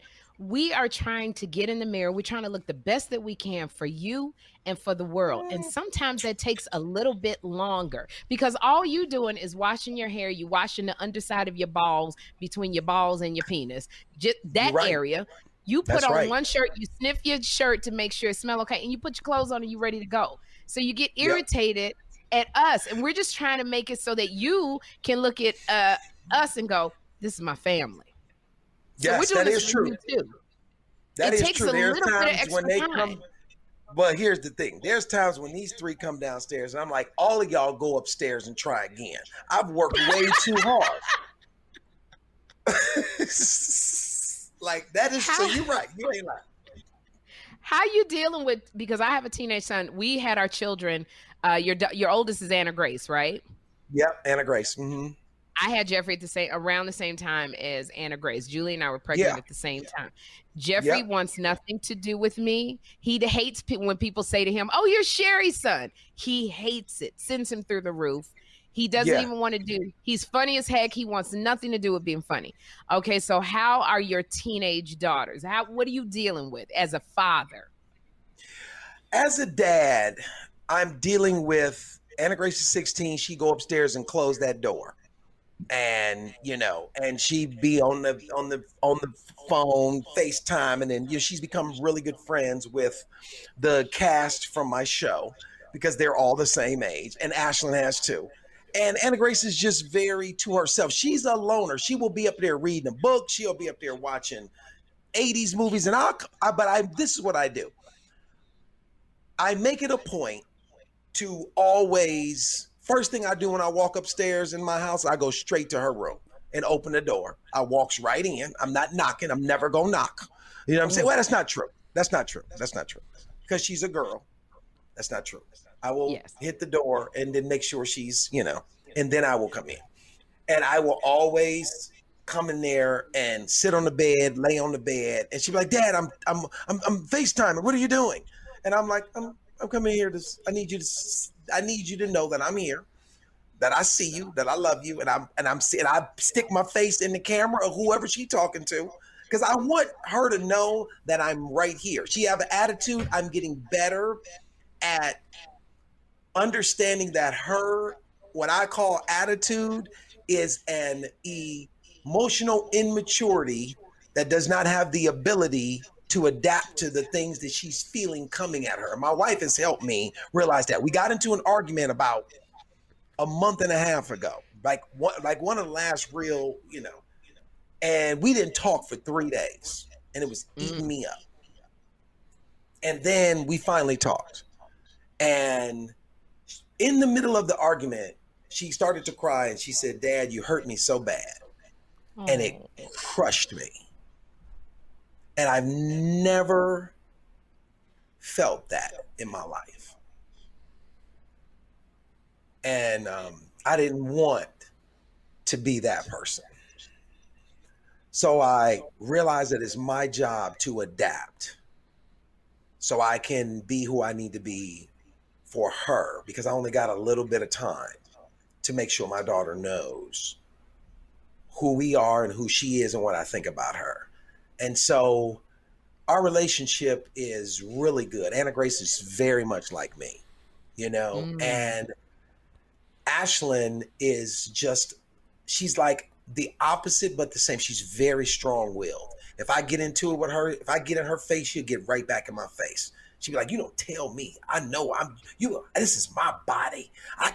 You don't have to, man, I'm not changing my shirt because of man. Like she's is fire. Ashlyn is fire. She's funny. Both of them are funny. They're just two different people, but you can tell they come from the same base of me and Judy. Yeah. And I'm at that stage where I'm open to learning from them. And I'm not trying to push what I think they should be or how they should be, because it's what I think and where I was and what I was doing and how I was raised was 30 plus years ago. Right. That ain't it. That ain't the way no more. It ain't nothing the way. Nothing 30 years ago is the way. You know what I mean? So it has its challenges, but I'm open to allowing it to make me a better person and dad and man. And I'm hoping that what I'm trying to do eventually will give them the foundation to be good women, you know what I mean? And good people. So that's my answer to my babies. It's funny because being a single mother with a teenage son, like I had to stop busting in Jeffrey's room because I'm used to walking in his room. He put a sign on the door that says, please knock and wait for me to answer.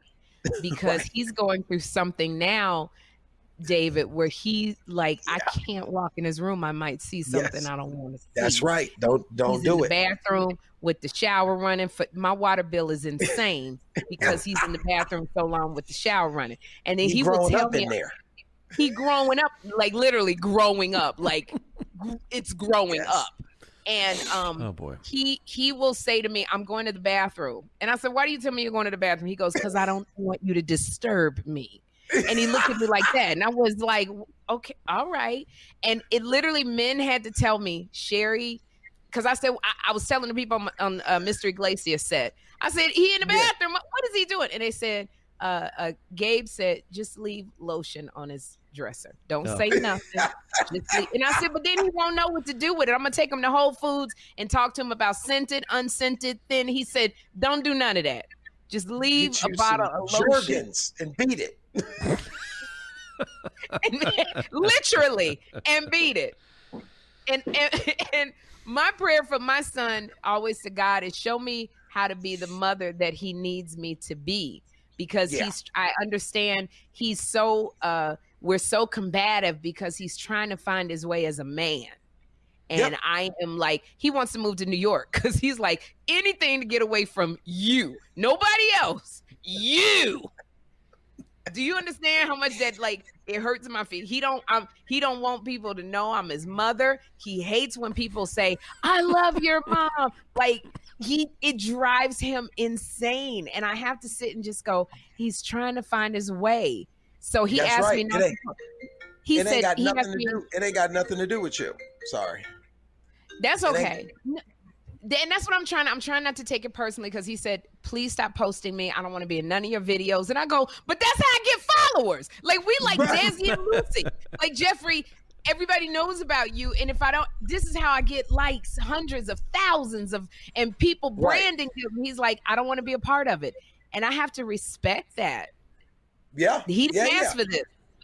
Yeah. I've gotten lucky. My kids have not, I've gotten lucky. They fall, they just fall right into being who they are when they see that camera come on. And they are amazing and they're beautiful. And I want to, and I know I have very limited time with you. And I'm so thankful that you decided to say yes to, because you always say no to me. You say no to me with everything else, but this one you said yes to. This is actually the first day that I've been home. From you guys went to Hawaii. We were in Maui last week. We took a week off and I tried not to work, but I did because when you got a show in production and you the showrunner, you still be working. So I just did it from 5 a.m. until they woke up, You know what I mean? But yes, this is the first time that I've been home, and so you have a lot of work to do. You got a lot of work to do because you're home for this first day. So I'm gonna move on. I want to talk about the relationship that you and Kym Whitley have together, because you went out for 2 years, I believe, on your He Say She Say tour. You both are from Cleveland. 4 years y'all were out on He Say She Say, and you dealt with Kym. You know Kym better than anybody from that perspective.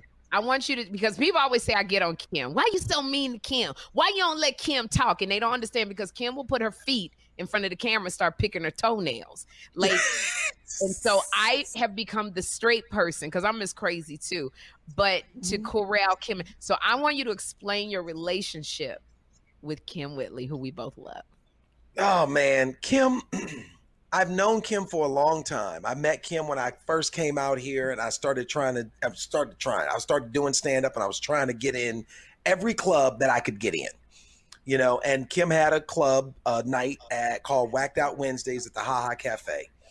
And I wanted to get on that stage. I mean, it was a hot night. Eddie Murphy, anybody who was a star would come in there. I just wanted to be wherever it felt like heat was at and I could be seen. And she and Buddy Lewis ran that club. And when I saw Kym immediately was like, well, what you gonna do for me? You know what I mean? And I was like, I just want to get on stage. I mean, I don't, what are you talking about, right? And Kym wanted to go out. She wanted to, you know, and I agreed to go out. And then between the 5 or 6 days that from when I agreed to when we were supposed to go out, I changed my mind. And I was like, I can't do it. I was thinking about it every day. And I was like, if I do this, I know what's going to happen. And then there's going to be this space in my comedy world that I cannot, I'm probably not going to be able to occupy, because I've decided to, you know, break Kym off and knock her out her wig. And I didn't want to do that. That's what was going to happen. And so I declined and didn't come. And of course you didn't. Literally. I did not literally on all levels. I was like, I passed. And so we had this little, you know, you too good to, you know, this little playful thing. But I was doing stand-up, and I was always performing, and I was always around Kym. And then Kym noticed me as a comedian because of her parents. I was on stage performing one night, and Kym's parents were in there. And Kym said that she saw her parents bent over laughing like she had never seen them laugh before. And she couldn't understand why, because they had seen all the big stars that she's had in there on stage. And she's like, it ain't nobody here tonight to have her laughing like that. Now, what you don't know is you are a part of that story. You are, because let me tell you why. Let me tell you what happened. It was at that second club that they moved to after Ha Ha. What was that place? Sarah's? Was it Sarah's? Yes. Yeah, something like that. Yeah. That night I was getting ready to go on stage. It was probably 13, 17 people in that room. And you were going on before me, and you just went through the stuff with your husband, your first husband, and you went on stage and went in on one of the realest sets that I had ever seen. It was so real. It was so good that it made me change my set, because I was about to go up and do all my, you know, whatever autopilot brought you that got laughs. You know what I mean? But you did this set that was so real about the man and the other woman and how you were processing it, and it just made me go, oh shit, we being real today. I can't come up here with jokes about McDonald's and, you know, have you ever, you know what I mean? Like, so I changed, and I did some of my material about coming up and my stepfather and my family, and Kym's parents were in the audience, and they were bent over dying. Kym came in and sat next to them and watched me. That was the moment she saw me. And we started talking on a different level. And after a while, you know, Kym is a chameleon. Everybody can get with Kym, and she can morph into a situation to where she makes everybody around her comfortable. makes you feel good. You love being around her. You know what I mean? And we were so good with our back and forth, like her and Buddy were. The difference was I started putting a plan together. I'm like you. All this stuff I see you and Kim doing, I know who's doing everything. I know who's driving all the, trust me, because I was that person. I put together the show and I said we should go out and yada, yada, yada. And then she wanted to work on the stand-up. And at that time, I needed a name to even get me in the clubs because these clubs were not interested in me. So I came up with that idea of the he said, she said thing. And we put it together and we went out on the road. And when I tell you, comedians are very selfish. We love being on stage by ourselves. We love all the attention. We love all the laughs. We don't need you to get laughs. But when I'm on stage with Kim, I don't feel like I'm losing anything. I feel like it's a compliment to the things I do. And we rarely rehearsed anything. We would just go up there and be. And I would go places that would make her uncomfortable, which means off script of other stories that we've told in the past. I would see her try to set us up to tell a story that we've told, and I would ignore it and go in a completely different direction just so she would have to stay on her toes. But we had a great time. I mean, I want to do it again. I'm at this place right now in my career where David has to, I'm getting ready to go on tour. And so I got to do what I got to do because Kim's engine was the one engine driving our boat. Like I would go on the road with Kim and some people thought I was the security. We would go to do radio and they would be like, I wouldn't even have a mic. It was he said, she said. Both our pictures is on the flyer. They'd be like, some places would try, like nobody acknowledged me ever until after they saw me on stage. But before or whatever. And so I realized I need to get stronger, more of a draw, bigger, more of a name so that I can bring something to this thing like Kim is doing. Because it was Kim's celebrity driving the boat.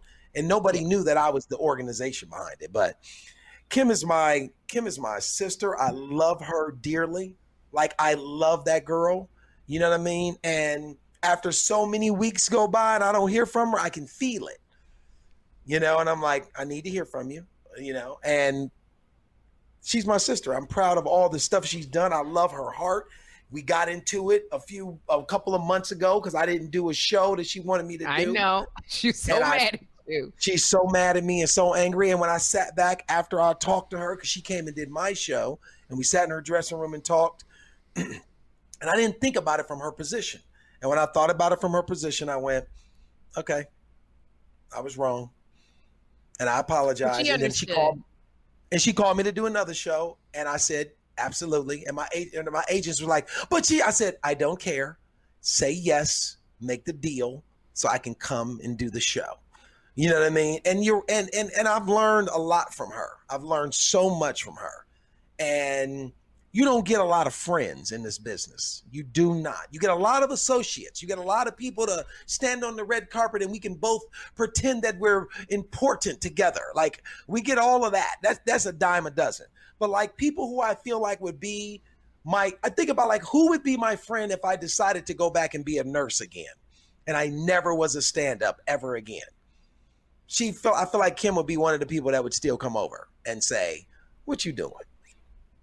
I would be your friend if you decided to be a nurse again, because I know then that we could be in a relationship and you would take all my money.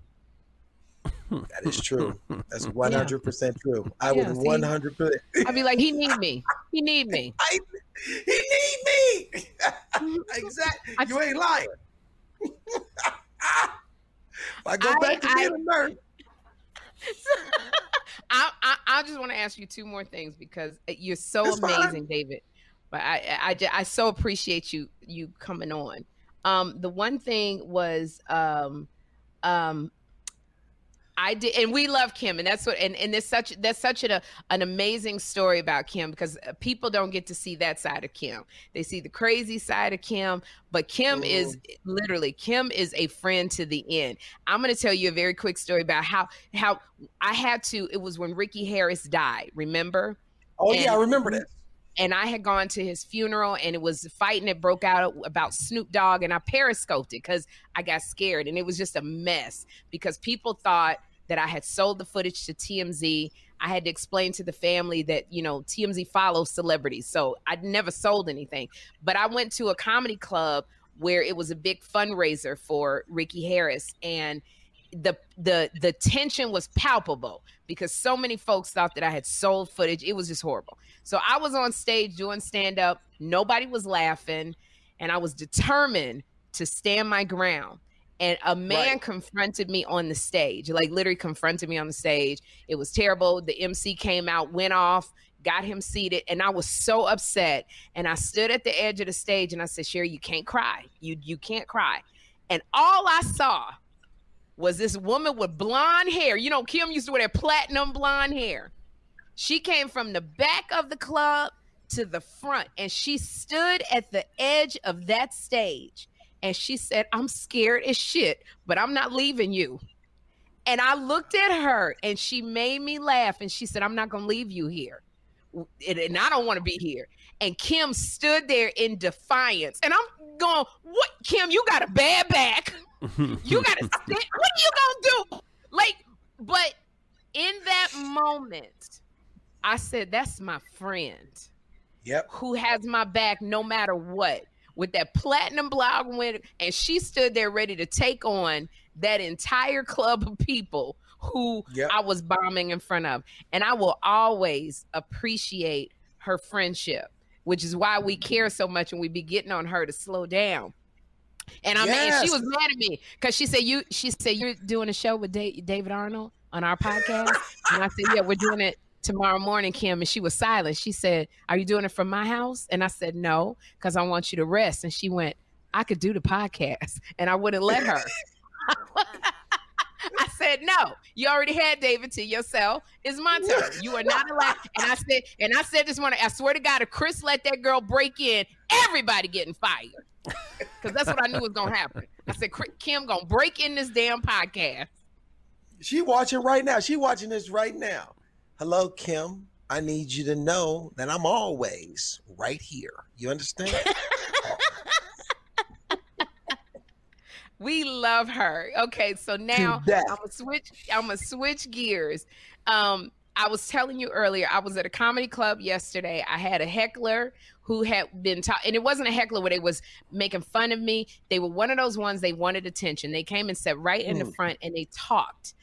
Through Max Imani, I think his name was, had gone up, killed, but he had to deal with them talking. They would not stop. So when I got on stage, I tried to make them feel at home. I tried to do it jovially. I tried to forcefully. And then as I was doing my punchline, the man screamed out, and he farted. David A. Arnold, something snapped inside of me and I lost it.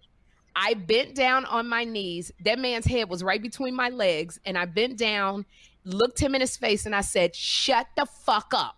I cursed him out so bad.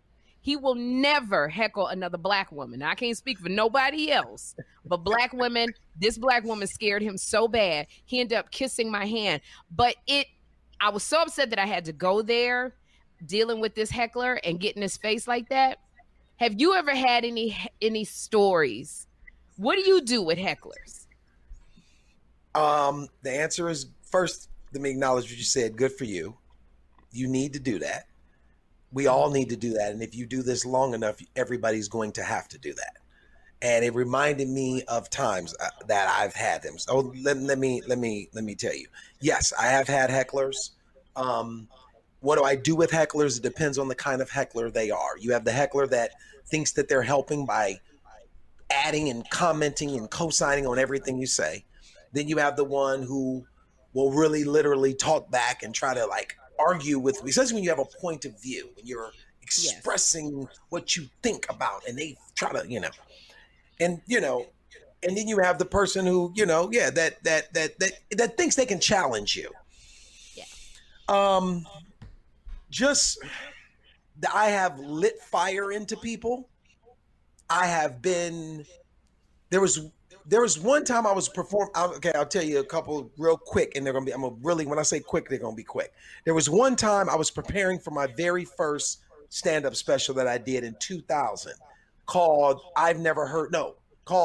Because I Got to Go to Work in the Morning, and I was at the Belly Room in the Comedy Store performing, working on my material, and it might have been 30 people in there, and I was trying to do this joke about my stepfather, and it was choppy. It wasn't there yet. And in the silence, you hear this guy out of the back go, "Aha, that nigga's struggling."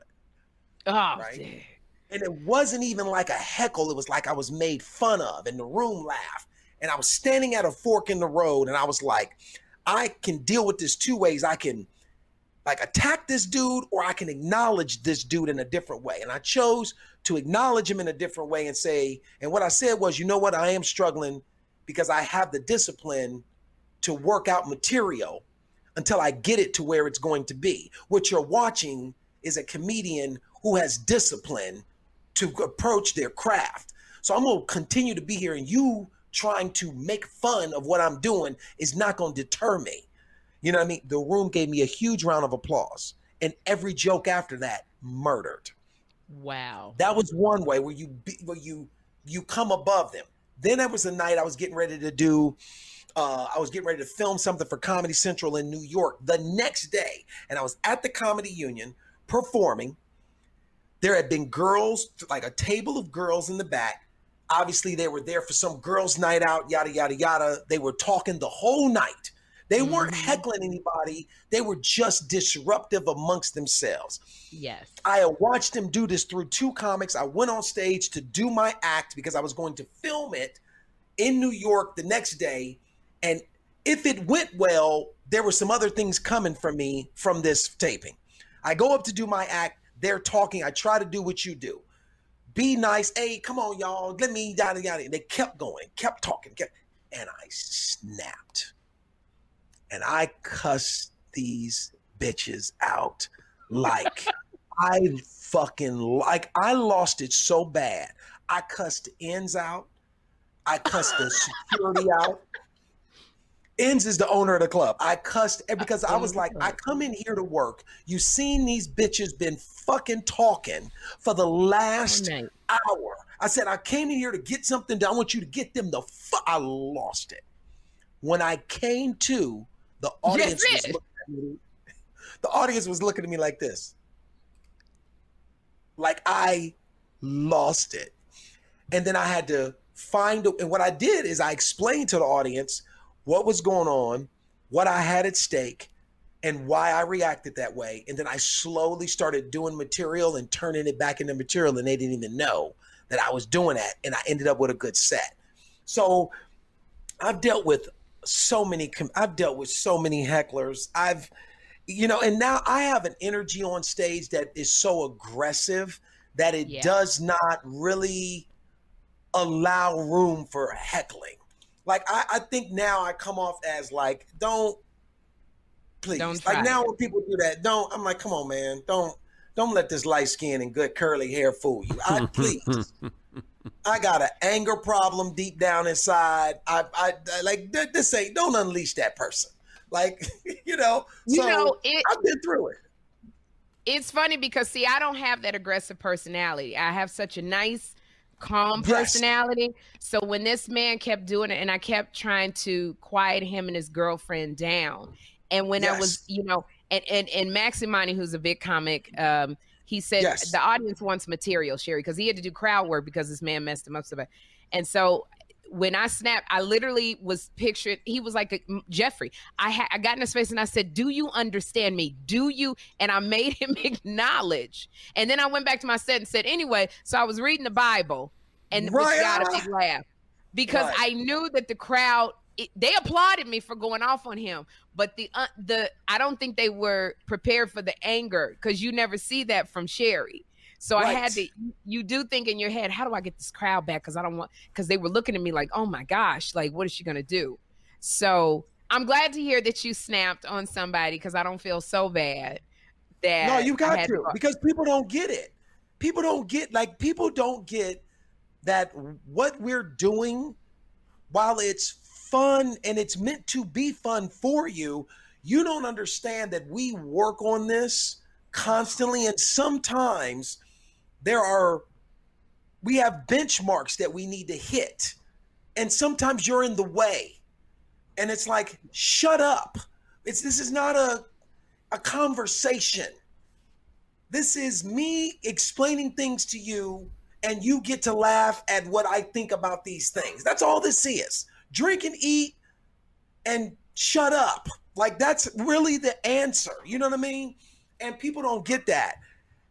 And, you know, sometimes people got to be, because I had a dude try to walk up on stage in Richmond, Virginia. He was drunk. He tried to walk up on stage like he was going, and when I tell you, I hit this motherfucker in the middle of his chest and sent him flying onto the table to the left. I had to buy all them people their drinks because he landed on the table. The food and everything went everywhere.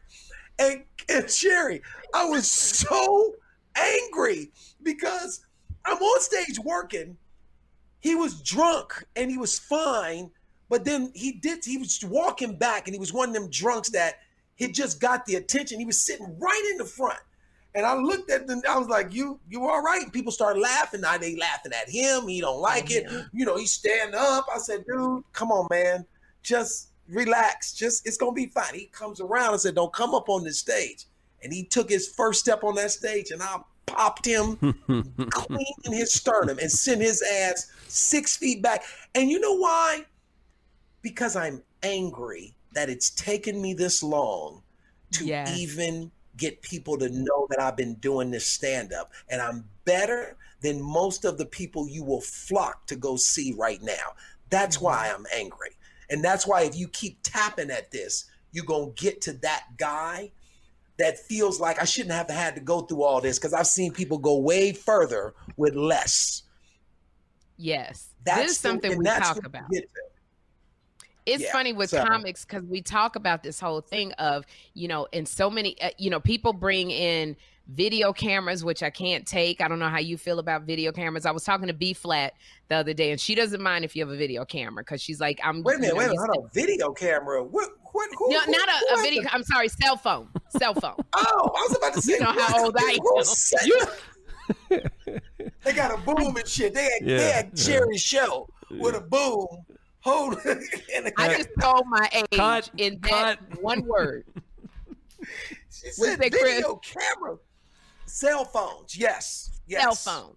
And I had a discussion with B Flat because she did not mind cell phones. I don't like cell phones because I feel as a comic, sometimes jokes are in their incubation stage. They have got to, like you said, we're trying to work it out. It may be choppy. What you see 6 months ago when I did that joke is going to look very different 8 months later. And I don't need you putting it out on a YouTube thing on this is what Sherry did.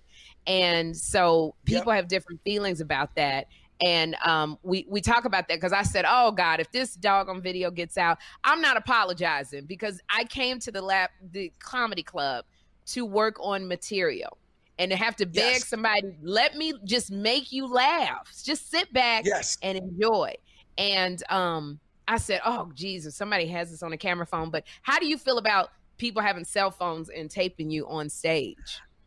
I'm just getting to the point where I'm starting to think about it because I have things going on. Like, I'm getting ready to take my second Netflix special in January. And right now there's a video out right now on YouTube that was done at Chocolate Sundays, which has like broached, I think, close to 4 million views, which is one of my jokes about my deaf sister having sex, right? That one is, oh my gosh. And it's killing, but that's going to probably be the closer of my Netflix special. But here's the thing. This is how I feel. It's a double-edged sword. I understand why you wouldn't. I remember feeling, I don't care if you record me, shit. The worst thing that can happen is it go viral and a couple of people know me. Now is the first time I'm starting to think, oh, every time I see that video pop up, because it's got such a massive viewing, when I'm out performing, I'm thinking in my mind, I wonder if they've already seen this because it's out on YouTube.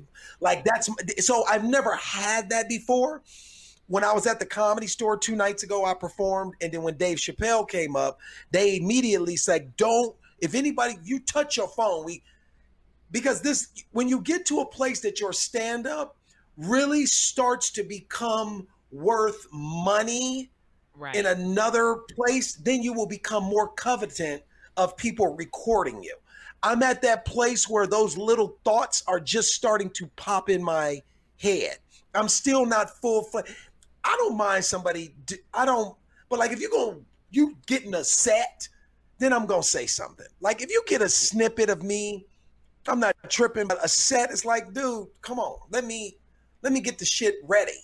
You know what I mean? It's like like you said, it's like pulling a pie out of the oven and eating it before it's cooked all the way through. And then you go, this ain't that good. Well, bitch, it ain't finished. That's why it ain't good. You know what I mean? So and like you're right, the Laugh Factory, their website, they have a lot of material up there of me. And 90% of it are jokes, one that I don't do anymore, but all of them were in their infantile stages. So it's like, wow, that joke ain't even like I feel like they got that joke. That was the first day I did that joke. You know what I mean? But it's a thing that we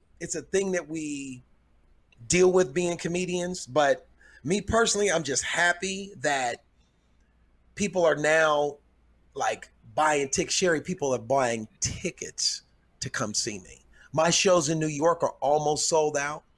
Like wow. I've never seen that before.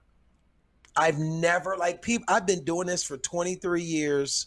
20 stand up 20 23 20 wait no 20 I don't know, dang it, I don't know. I've been doing it a long time.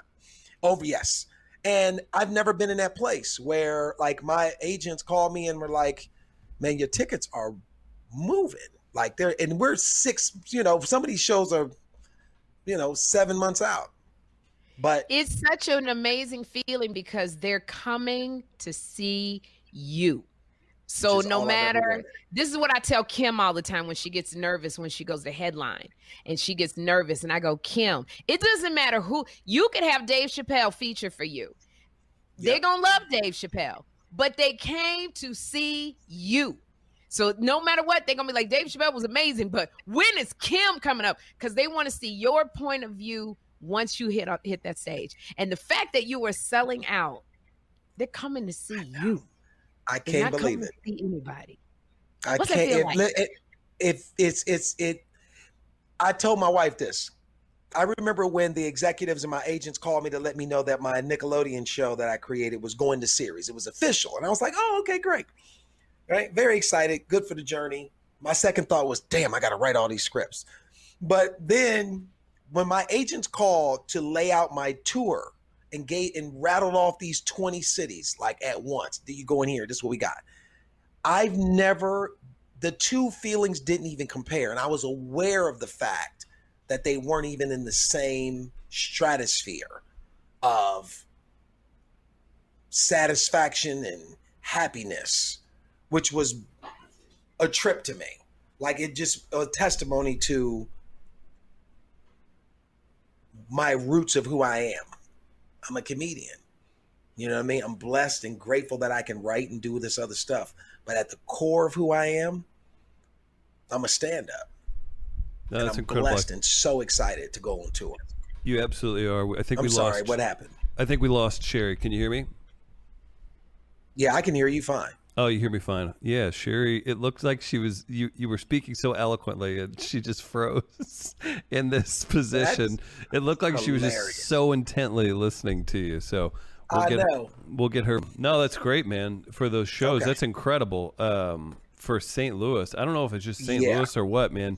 Our ticket sales, no matter if it's comedy or music or what, like people don't buy tickets until like the week of. It's so frustrating. But that's another thing too, though. That's another thing that's happening. Like we know that. So the fact that our sales are where they are now, and I'm, some 5 months away to be where they are now. Incredible. I know that my audience is a big walk-up audience too. Black people don't be buying tickets 5 months in advance. Trying to explain that to your people, which is where I'm so glad of people, because I had a manager that I had to fire because I said, if you send me one more email telling me that I haven't sold tickets, they come up really that night to get the tickets. Yeah. So it is Black people just, they're not going to buy them a month out. But the fact that they're buying your tickets 7 months out, you have created an urgency. It's huge. That's what, when you create an urgency that people know, I got to get this ticket now because I may not be able to get a ticket. Right. That is amazing. It's amazing. I don't know if you heard me, and I'll repeat it just in case you didn't. And I was saying that about my agents when they called to tell me that my Nickelodeon show was going to series. And I was like, oh, okay, great. I'm excited. Thanks.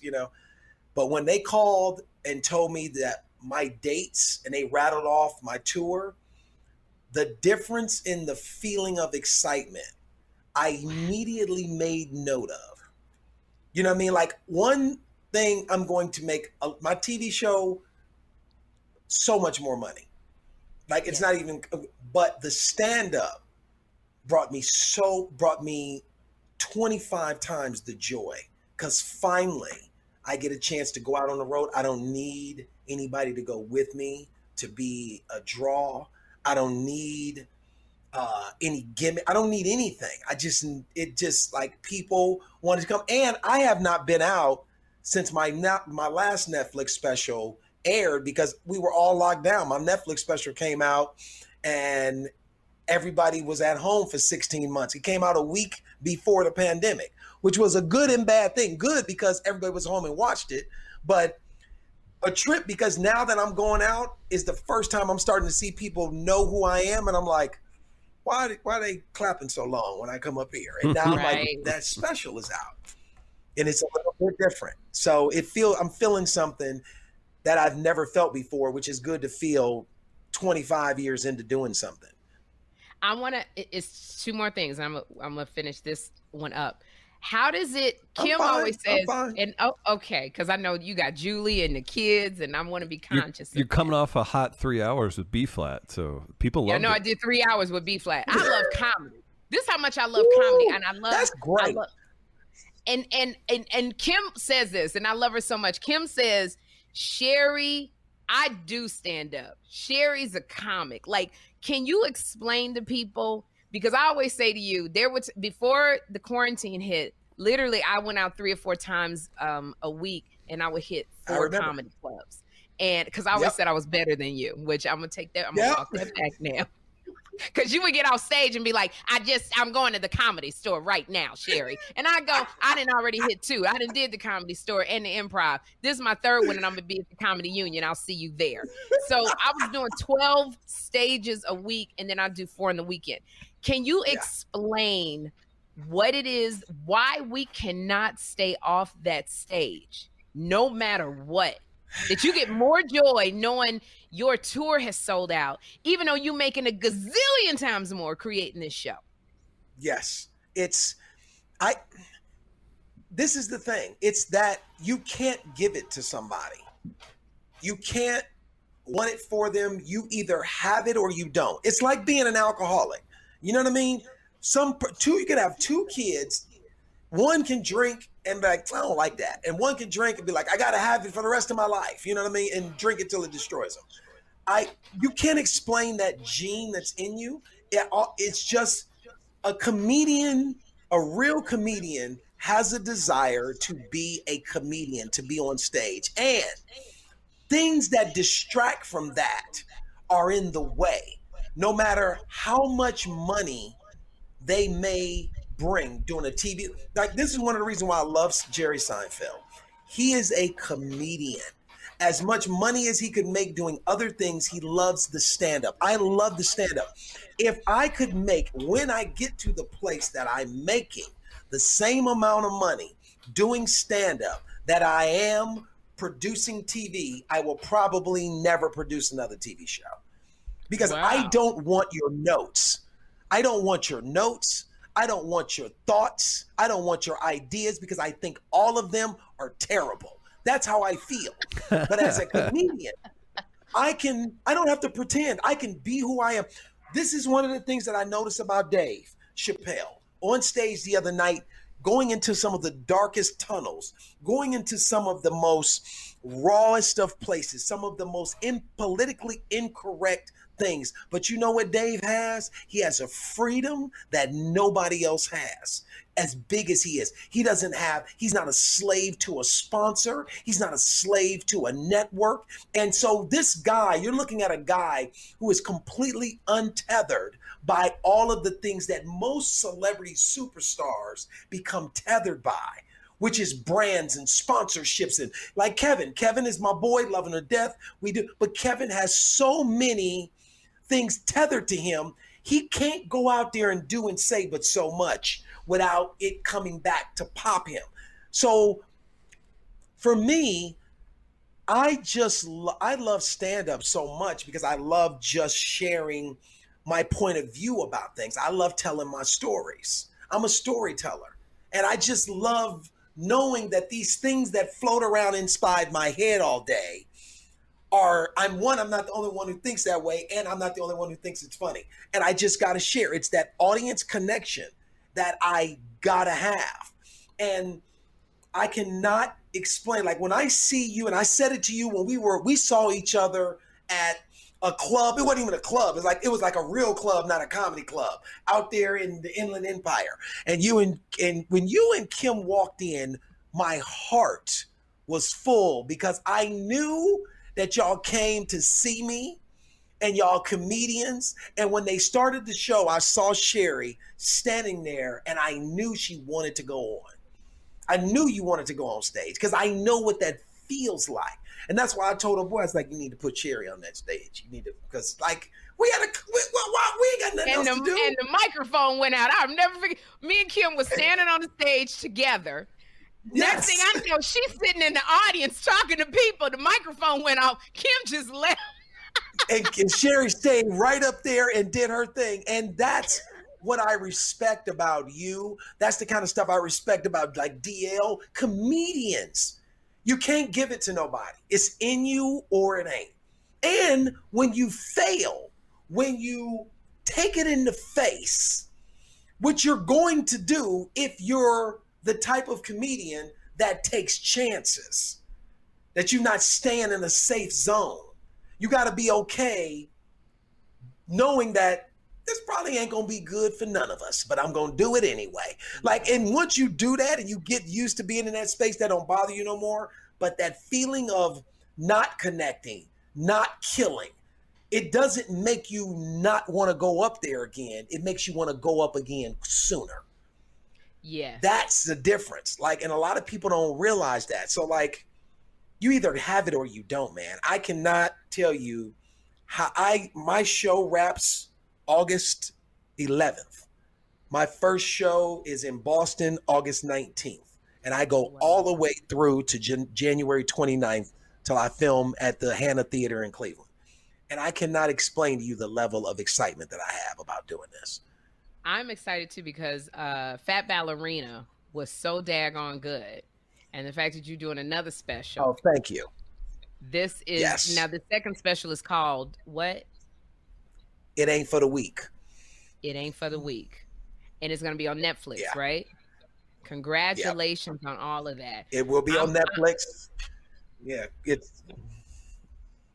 No, keep going. It's executive produced by Lena Waithe and Kevin Hart. I have a dynamic Black female director named Malachi who's directing it, which if I'm not mistaken is the first Black woman to direct a major network Netflix special. So I'm very excited about that. And if you guys want to know, you can go to my website, davidarnold.com, to get tickets. My Instagram has been up here all night. You can go there and you can get all the information. But like, I'm so excited about coming out to these cities. I'm so excited about seeing everybody and preparing. So now I want to bring it back. I know people always complaining, Sherry, why you keep talking about men? Why you keep talking about men? But David, I talk to you about men all the time because I've been to therapy. I've been working on myself for the last 3.5 years. I've been celibate for 3.5 years. Can I count the pandemic as part of my celibacy? God. That was an unwilling celibacy. Sick of this. If you don't come back in here and talk to me, I ask you about advice all the time. And look here. What is going on? Somebody told me I was combative. And so I'm trying to tap into my femininity. No, you can't see that because I'm not combative, David. I'm combative with you. But oh, okay. I'm just because I know you. I'm really trying. I'm tapping into my femininity here. I've been going out on multiple dates, which has been a lot of fun. The journey of dating different people and not being connected, to one person. It's just been fun. Mm-hmm. But really, what do you think? What advice do you need to give me? What do I need to be doing? Stop looking for a husband. I'm not looking. I don't want to get married. I'm not looking for a husband. Then don't stop looking. Like whatever I feel like, you know what it's like? It's like the couple that's trying to get pregnant. And they got a schedule and a board and a chart, and we got to do it right now. You hurry up and get home from lunch from work.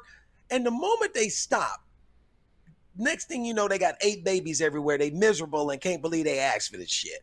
Like, I feel like you just gotta be happy. And I'm not saying that you're not happy, but you got to be cool or happy with whatever, wherever it is, what it's going to be. And maybe you not, maybe this is what it's supposed to be. Maybe you're in a period where you're supposed to date and have fun and just live. You got a son right now. And maybe the guy that's coming is coming when your son leaves. Because God know, you always talk about God. God know that he need all your attention and you need all his attention. And then when he leave, because he already done told you he going to New York, so he don't want to be nowhere near you. When he leave to go to New York, you're going to drop him off at the airport and you're going to be leaving the airport in tears. You're going to be leaving the airport in tears. There's going to be another nigga standing there waving in tears to his daughter bye too. And y'all going to be like, oh, you just left your kid, me too. And then y'all going to go down to the coffee company over there on Sepulveda and eat. And the next thing you know, y'all going to be together forever. That's how it's going to happen. Like literally, it always play out the way it's supposed to play out. And it's, but Cherry, you're a strong woman. You like Kim. And it's another thing.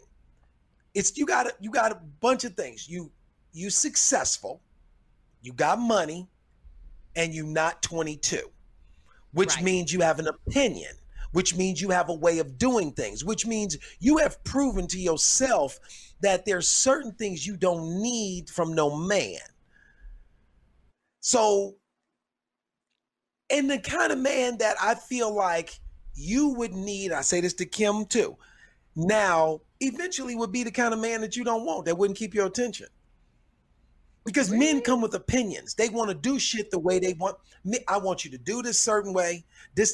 I'm like I am. Julie is like she is. We work together. If me and you was together, I'm like, we're not doing none of that. You know what I mean? Like that. Like you just named it. When you started rattling off your team, the hair and the this and the that, and all I saw was 5 bitches everywhere talking. I couldn't take that shit in my house. You gotta go do this shit somewhere else. I can't take this. You don't know what kind of person it takes to have to deal with you. It takes a different kind of man to have to deal with a woman who really is got her own thing. And most men are not secure enough to be with a woman like that.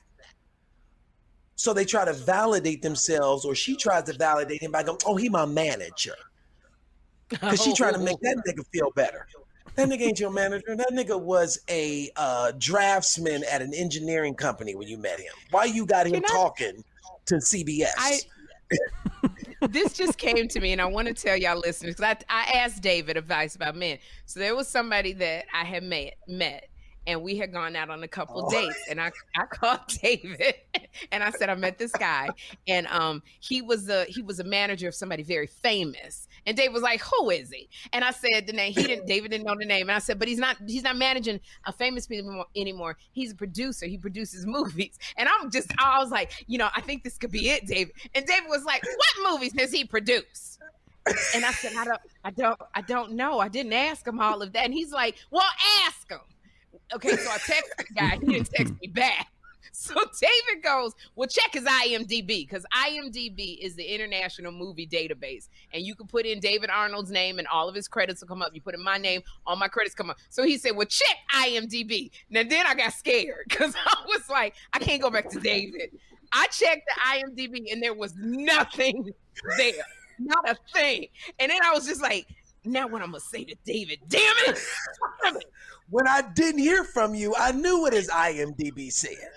Because if his IMDb was legit, she'd have screenshot that shit and texted to me immediately. And when I didn't hear from you, I made note of that too. 2 days later, I went, I ain't heard nothing from this thread. This whole text thread went south. I did. I was like, my friend said to ask you, what movies have you produced? Are you just now into producing? And he didn't text me back. And I was like, damn it, man, I got to tuck my tail between my legs. That's what it is out here. Everybody, and you know what it is too? Everybody want to be someplace that they not. Yeah. Because you can want to produce. You can be like, hey, yeah, I've been managing so-and-so, but now I'm trying to do my own producing thing. I want to get into that, which, to be honest with you, is not a huge jump when you've been next to somebody, if you have that personality and that type of work ethic. But for the most part, I think you just, Sherry, you beautiful, you successful. I think the person that's coming for you is, and you know what? I think the person that's coming for you is, they got their own journey. They got to be like, you know why I like Julie? Because Julie was busy. When I asked her to go out and said, when you want to hang out again, she said, oh, okay, let me see. And then she pitched 2 weeks from now. I went, 2 weeks? What? Why you gotta, who says 2 weeks? Like, we had a good time. Like, you expecting, tomorrow I could. She said 2 weeks because I didn't know that Julie was touring with the Radio City Rockettes and Jimmy Buffett. You know what I mean? Because I didn't know what she did. So I didn't know she was, but I knew that she had something to do, which means that all of her happiness was not going to be dependent upon me, you know? And that's true. And so I feel like when the dude you find gonna be busy, I need you to be busy. Because first of all, this pandemic should have taught us one thing. We ain't supposed to be up in here all day together. We supposed to be together 6 hours a day. That's it. No, 12 and sleep 8 of them. So that's 4. 4 awake hours, 8 sleep hours, and that's it. The rest we need to be out there in the world, in society. Like, we ain't supposed to be up in here like that. So you need somebody busy, because if he's not, he's gonna be sitting there all day looking at you. What we about to do? Where we going to breakfast? Where you want to go to breakfast? Where we going to?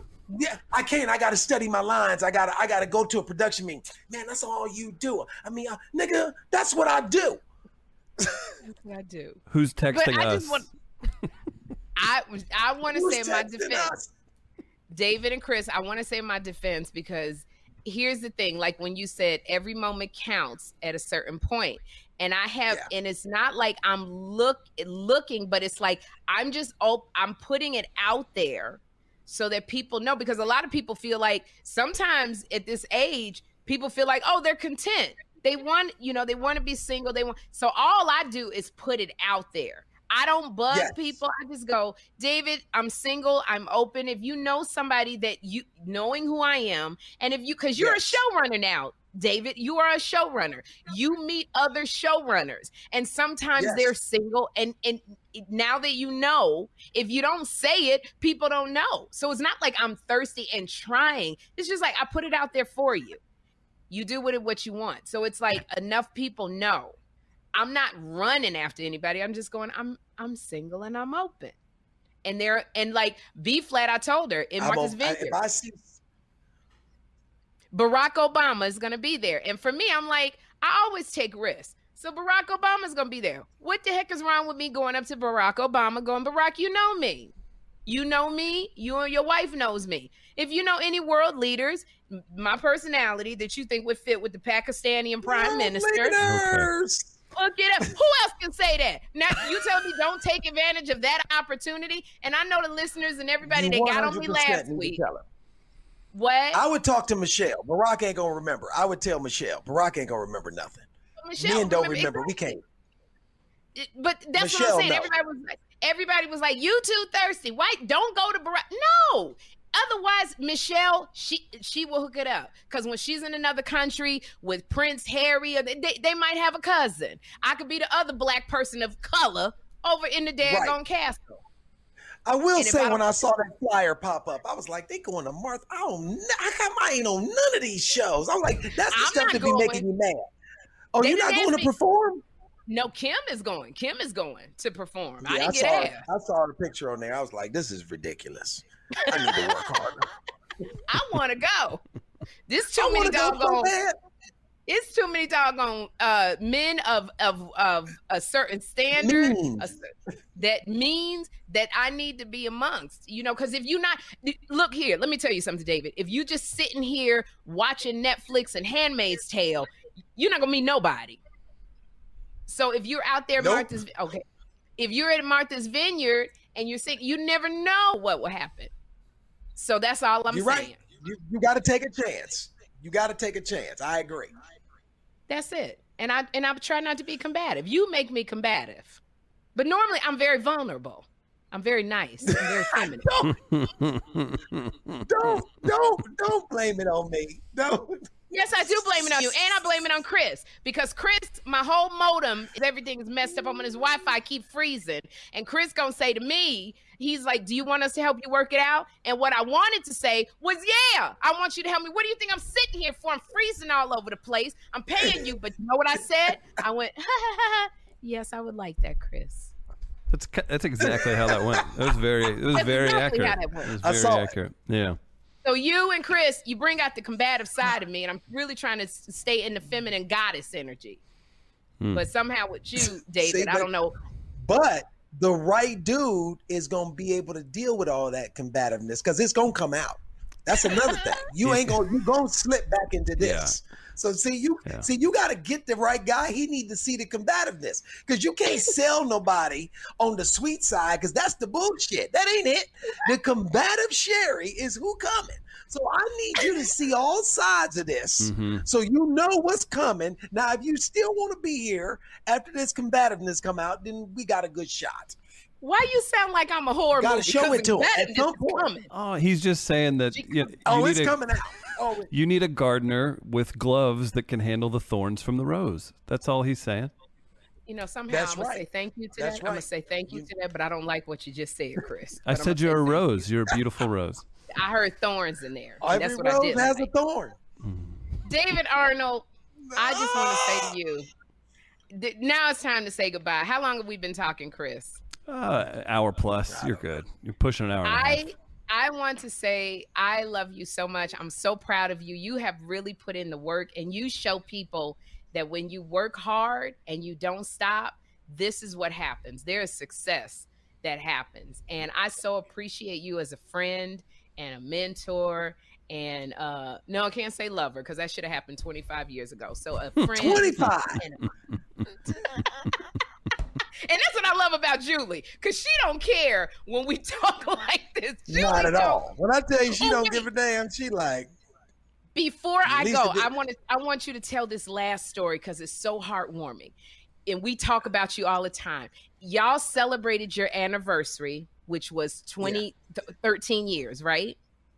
18 years. 18 years. 5 days And ago. David called all the women in his life and he said, do you have a designer bag that you can give me? Why, David? Yes, I have designer bags. Okay, Julie wants a Louis Vuitton bag. Do you have a Louis Vuitton bag you can give me so I can give to Julie? And I said, David, why would I give you a used Louis Vuitton bag for you to give your wife? Just go out and buy her one. Do you know how much they cost? I said, David, it's your anniversary. Yes, what do you? No, and it was then her, I called it Kim was and her birthday. It was her birthday. 50th birthday. And I called Kim and she said, yeah, David called me with that bullshit. Asking me if I had a designer bag. We talked about you so bad. And I said, are you gonna give him a bag? She said, hell no, I ain't gonna give him no bag.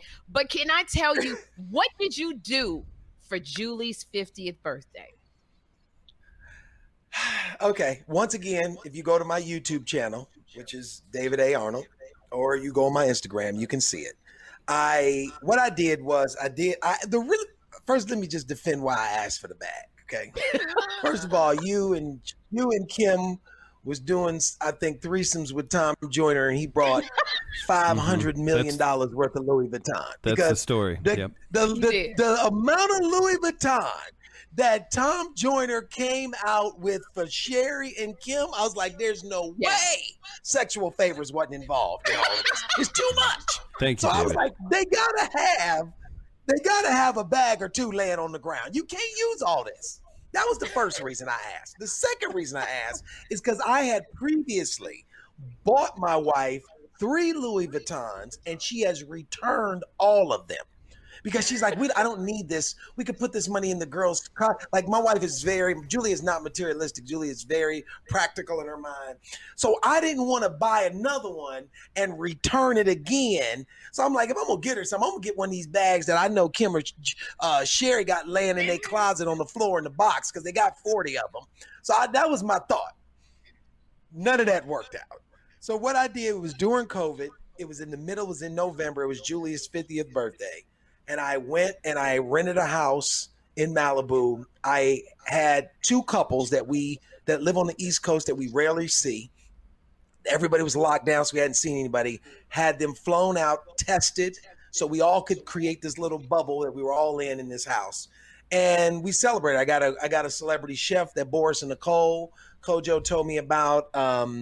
I bought her a few designer bags. I bought her I bought her a ring with her birthstone surrounded by a whole bunch of diamonds, and I bought her a brand new closet of clothes. Like, I had one bedroom that was just filled with clothes and shoes and mannequins with outfits on them and all. I just put all this together, and she had no idea. She thought we were going to dinner, and so when she walked in this house and the friends, she just lost it, and it was a great time. And I recorded. I had my boy Hashim bring a video camera and record all of it, and it was incredible. And yeah, it was, I will say, it was good that y'all didn't that y'all pushed me out to try, because I did better, and I came up with that idea, and it was good. And I think that bought me another 2 years. So no, I think it bought me about another 18 months. I think it bought you a lot. It's time to do something else, I'm sure.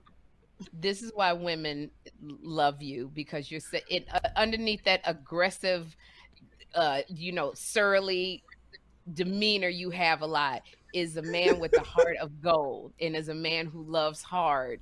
And that is why we love you, David Arnold. And I'm so excited and so glad that you came on. And hopefully when your show gets picked up, I can send my headshot and resume, and there's a role on there as Rihanna's grandmother. I would love, it would be nothing I would love more. Fred Sanford. She always came in with you old fish-eyed fool. Esther. Let me be that sister-in-law. Let me be that sister-in-law that you just don't like. I love it. Oh my gosh, that would be so great. Just wishing you all the best, David, and thank you so much. And we're going to have, I want you to mention it, even though we're going to have the Chiron up. How do people reach you on social media? You can get me on Instagram at the David A. Arnold, or you could just put in David A. Arnold, and all things David A. Arnold will pop up. My website, my tour information, the stuff that I'm doing, it's all there. The nasty pictures that Yes. you ain't got no. I know you got some. I know you got some shirtless somewhere. Why you bullshitting? They coming. You best believe they coming. One more time. I'm gonna give it to him one more time. I love you so much. Thank you. I love you too, Sherry. Thank you very much. All right. Thanks for having me. And thank y'all, everybody. Y'all can go to buyjack.com/2funnymamas if you want to order any of our merchandise. And we're going to see if we can get a Caffeinated Stroke t-shirt on our website from David. We're going to give him something, give him part of the profits. We trying to connect with every comic. And please tell your family and friends to subscribe to Two Funny Mamas on YouTube and all of your podcast platforms because we're trying to reach 100,000 subscribers. We got 47,000 subscribers. We're trying to reach 100 grand by the end of December. So please tell family and friends to subscribe. And we just say, God bless y'all. All right, everybody. Bye-bye. Real quick before we go, yesterday, as we air on Thursday, was July 21st, which is Kim's birthday. Tell everybody, go to Instagram, wish Kim a happy birthday. It's Kim's birthday. And what is Kim's Cash App? Damn it. Hold on. I'm not going to leave without y'all Cash App and my girl. Stop it, please. Don't even trip. If y'all want to, this is my girlfriend, David. Don't go nowhere. Hold on 1 second, because we got it. I'm about to send Kim Whitley a Cash App, and I'm gonna tell you what her name is on Cash App. Let me see if I put this amount in. Damn it! I hope. Okay. Yeah, she got 2 of them. Which is her? It's Kim Whitley. Damn it! There's a ton of Kim Whitleys, but it's the first one. It's we'll put it up. We'll put her Cash App up. But you can Cash App any birthday love that you wish to. Okay, shit, $300 just went through. I was trying to do a test, and $300 just went through. Why wouldn't you do a test with a number 1? Because I got these nails and it hit the 0. So I was like, oh, no, I'm going to just test it. They have forgiven me my money back. It ain't her birthday yet. I'll do it on her birthday. I was going to get her some candles. I was going to get her some candles, what I was going to get her. So anyway, we're going to put her Cash App up. It's going to be Kim's birthday. So don't forget to go to Instagram and wish our girl a happy birthday. And we love you guys. Thank you so much. Bye. Two funny mamas. Two funny mamas. Two funny mamas.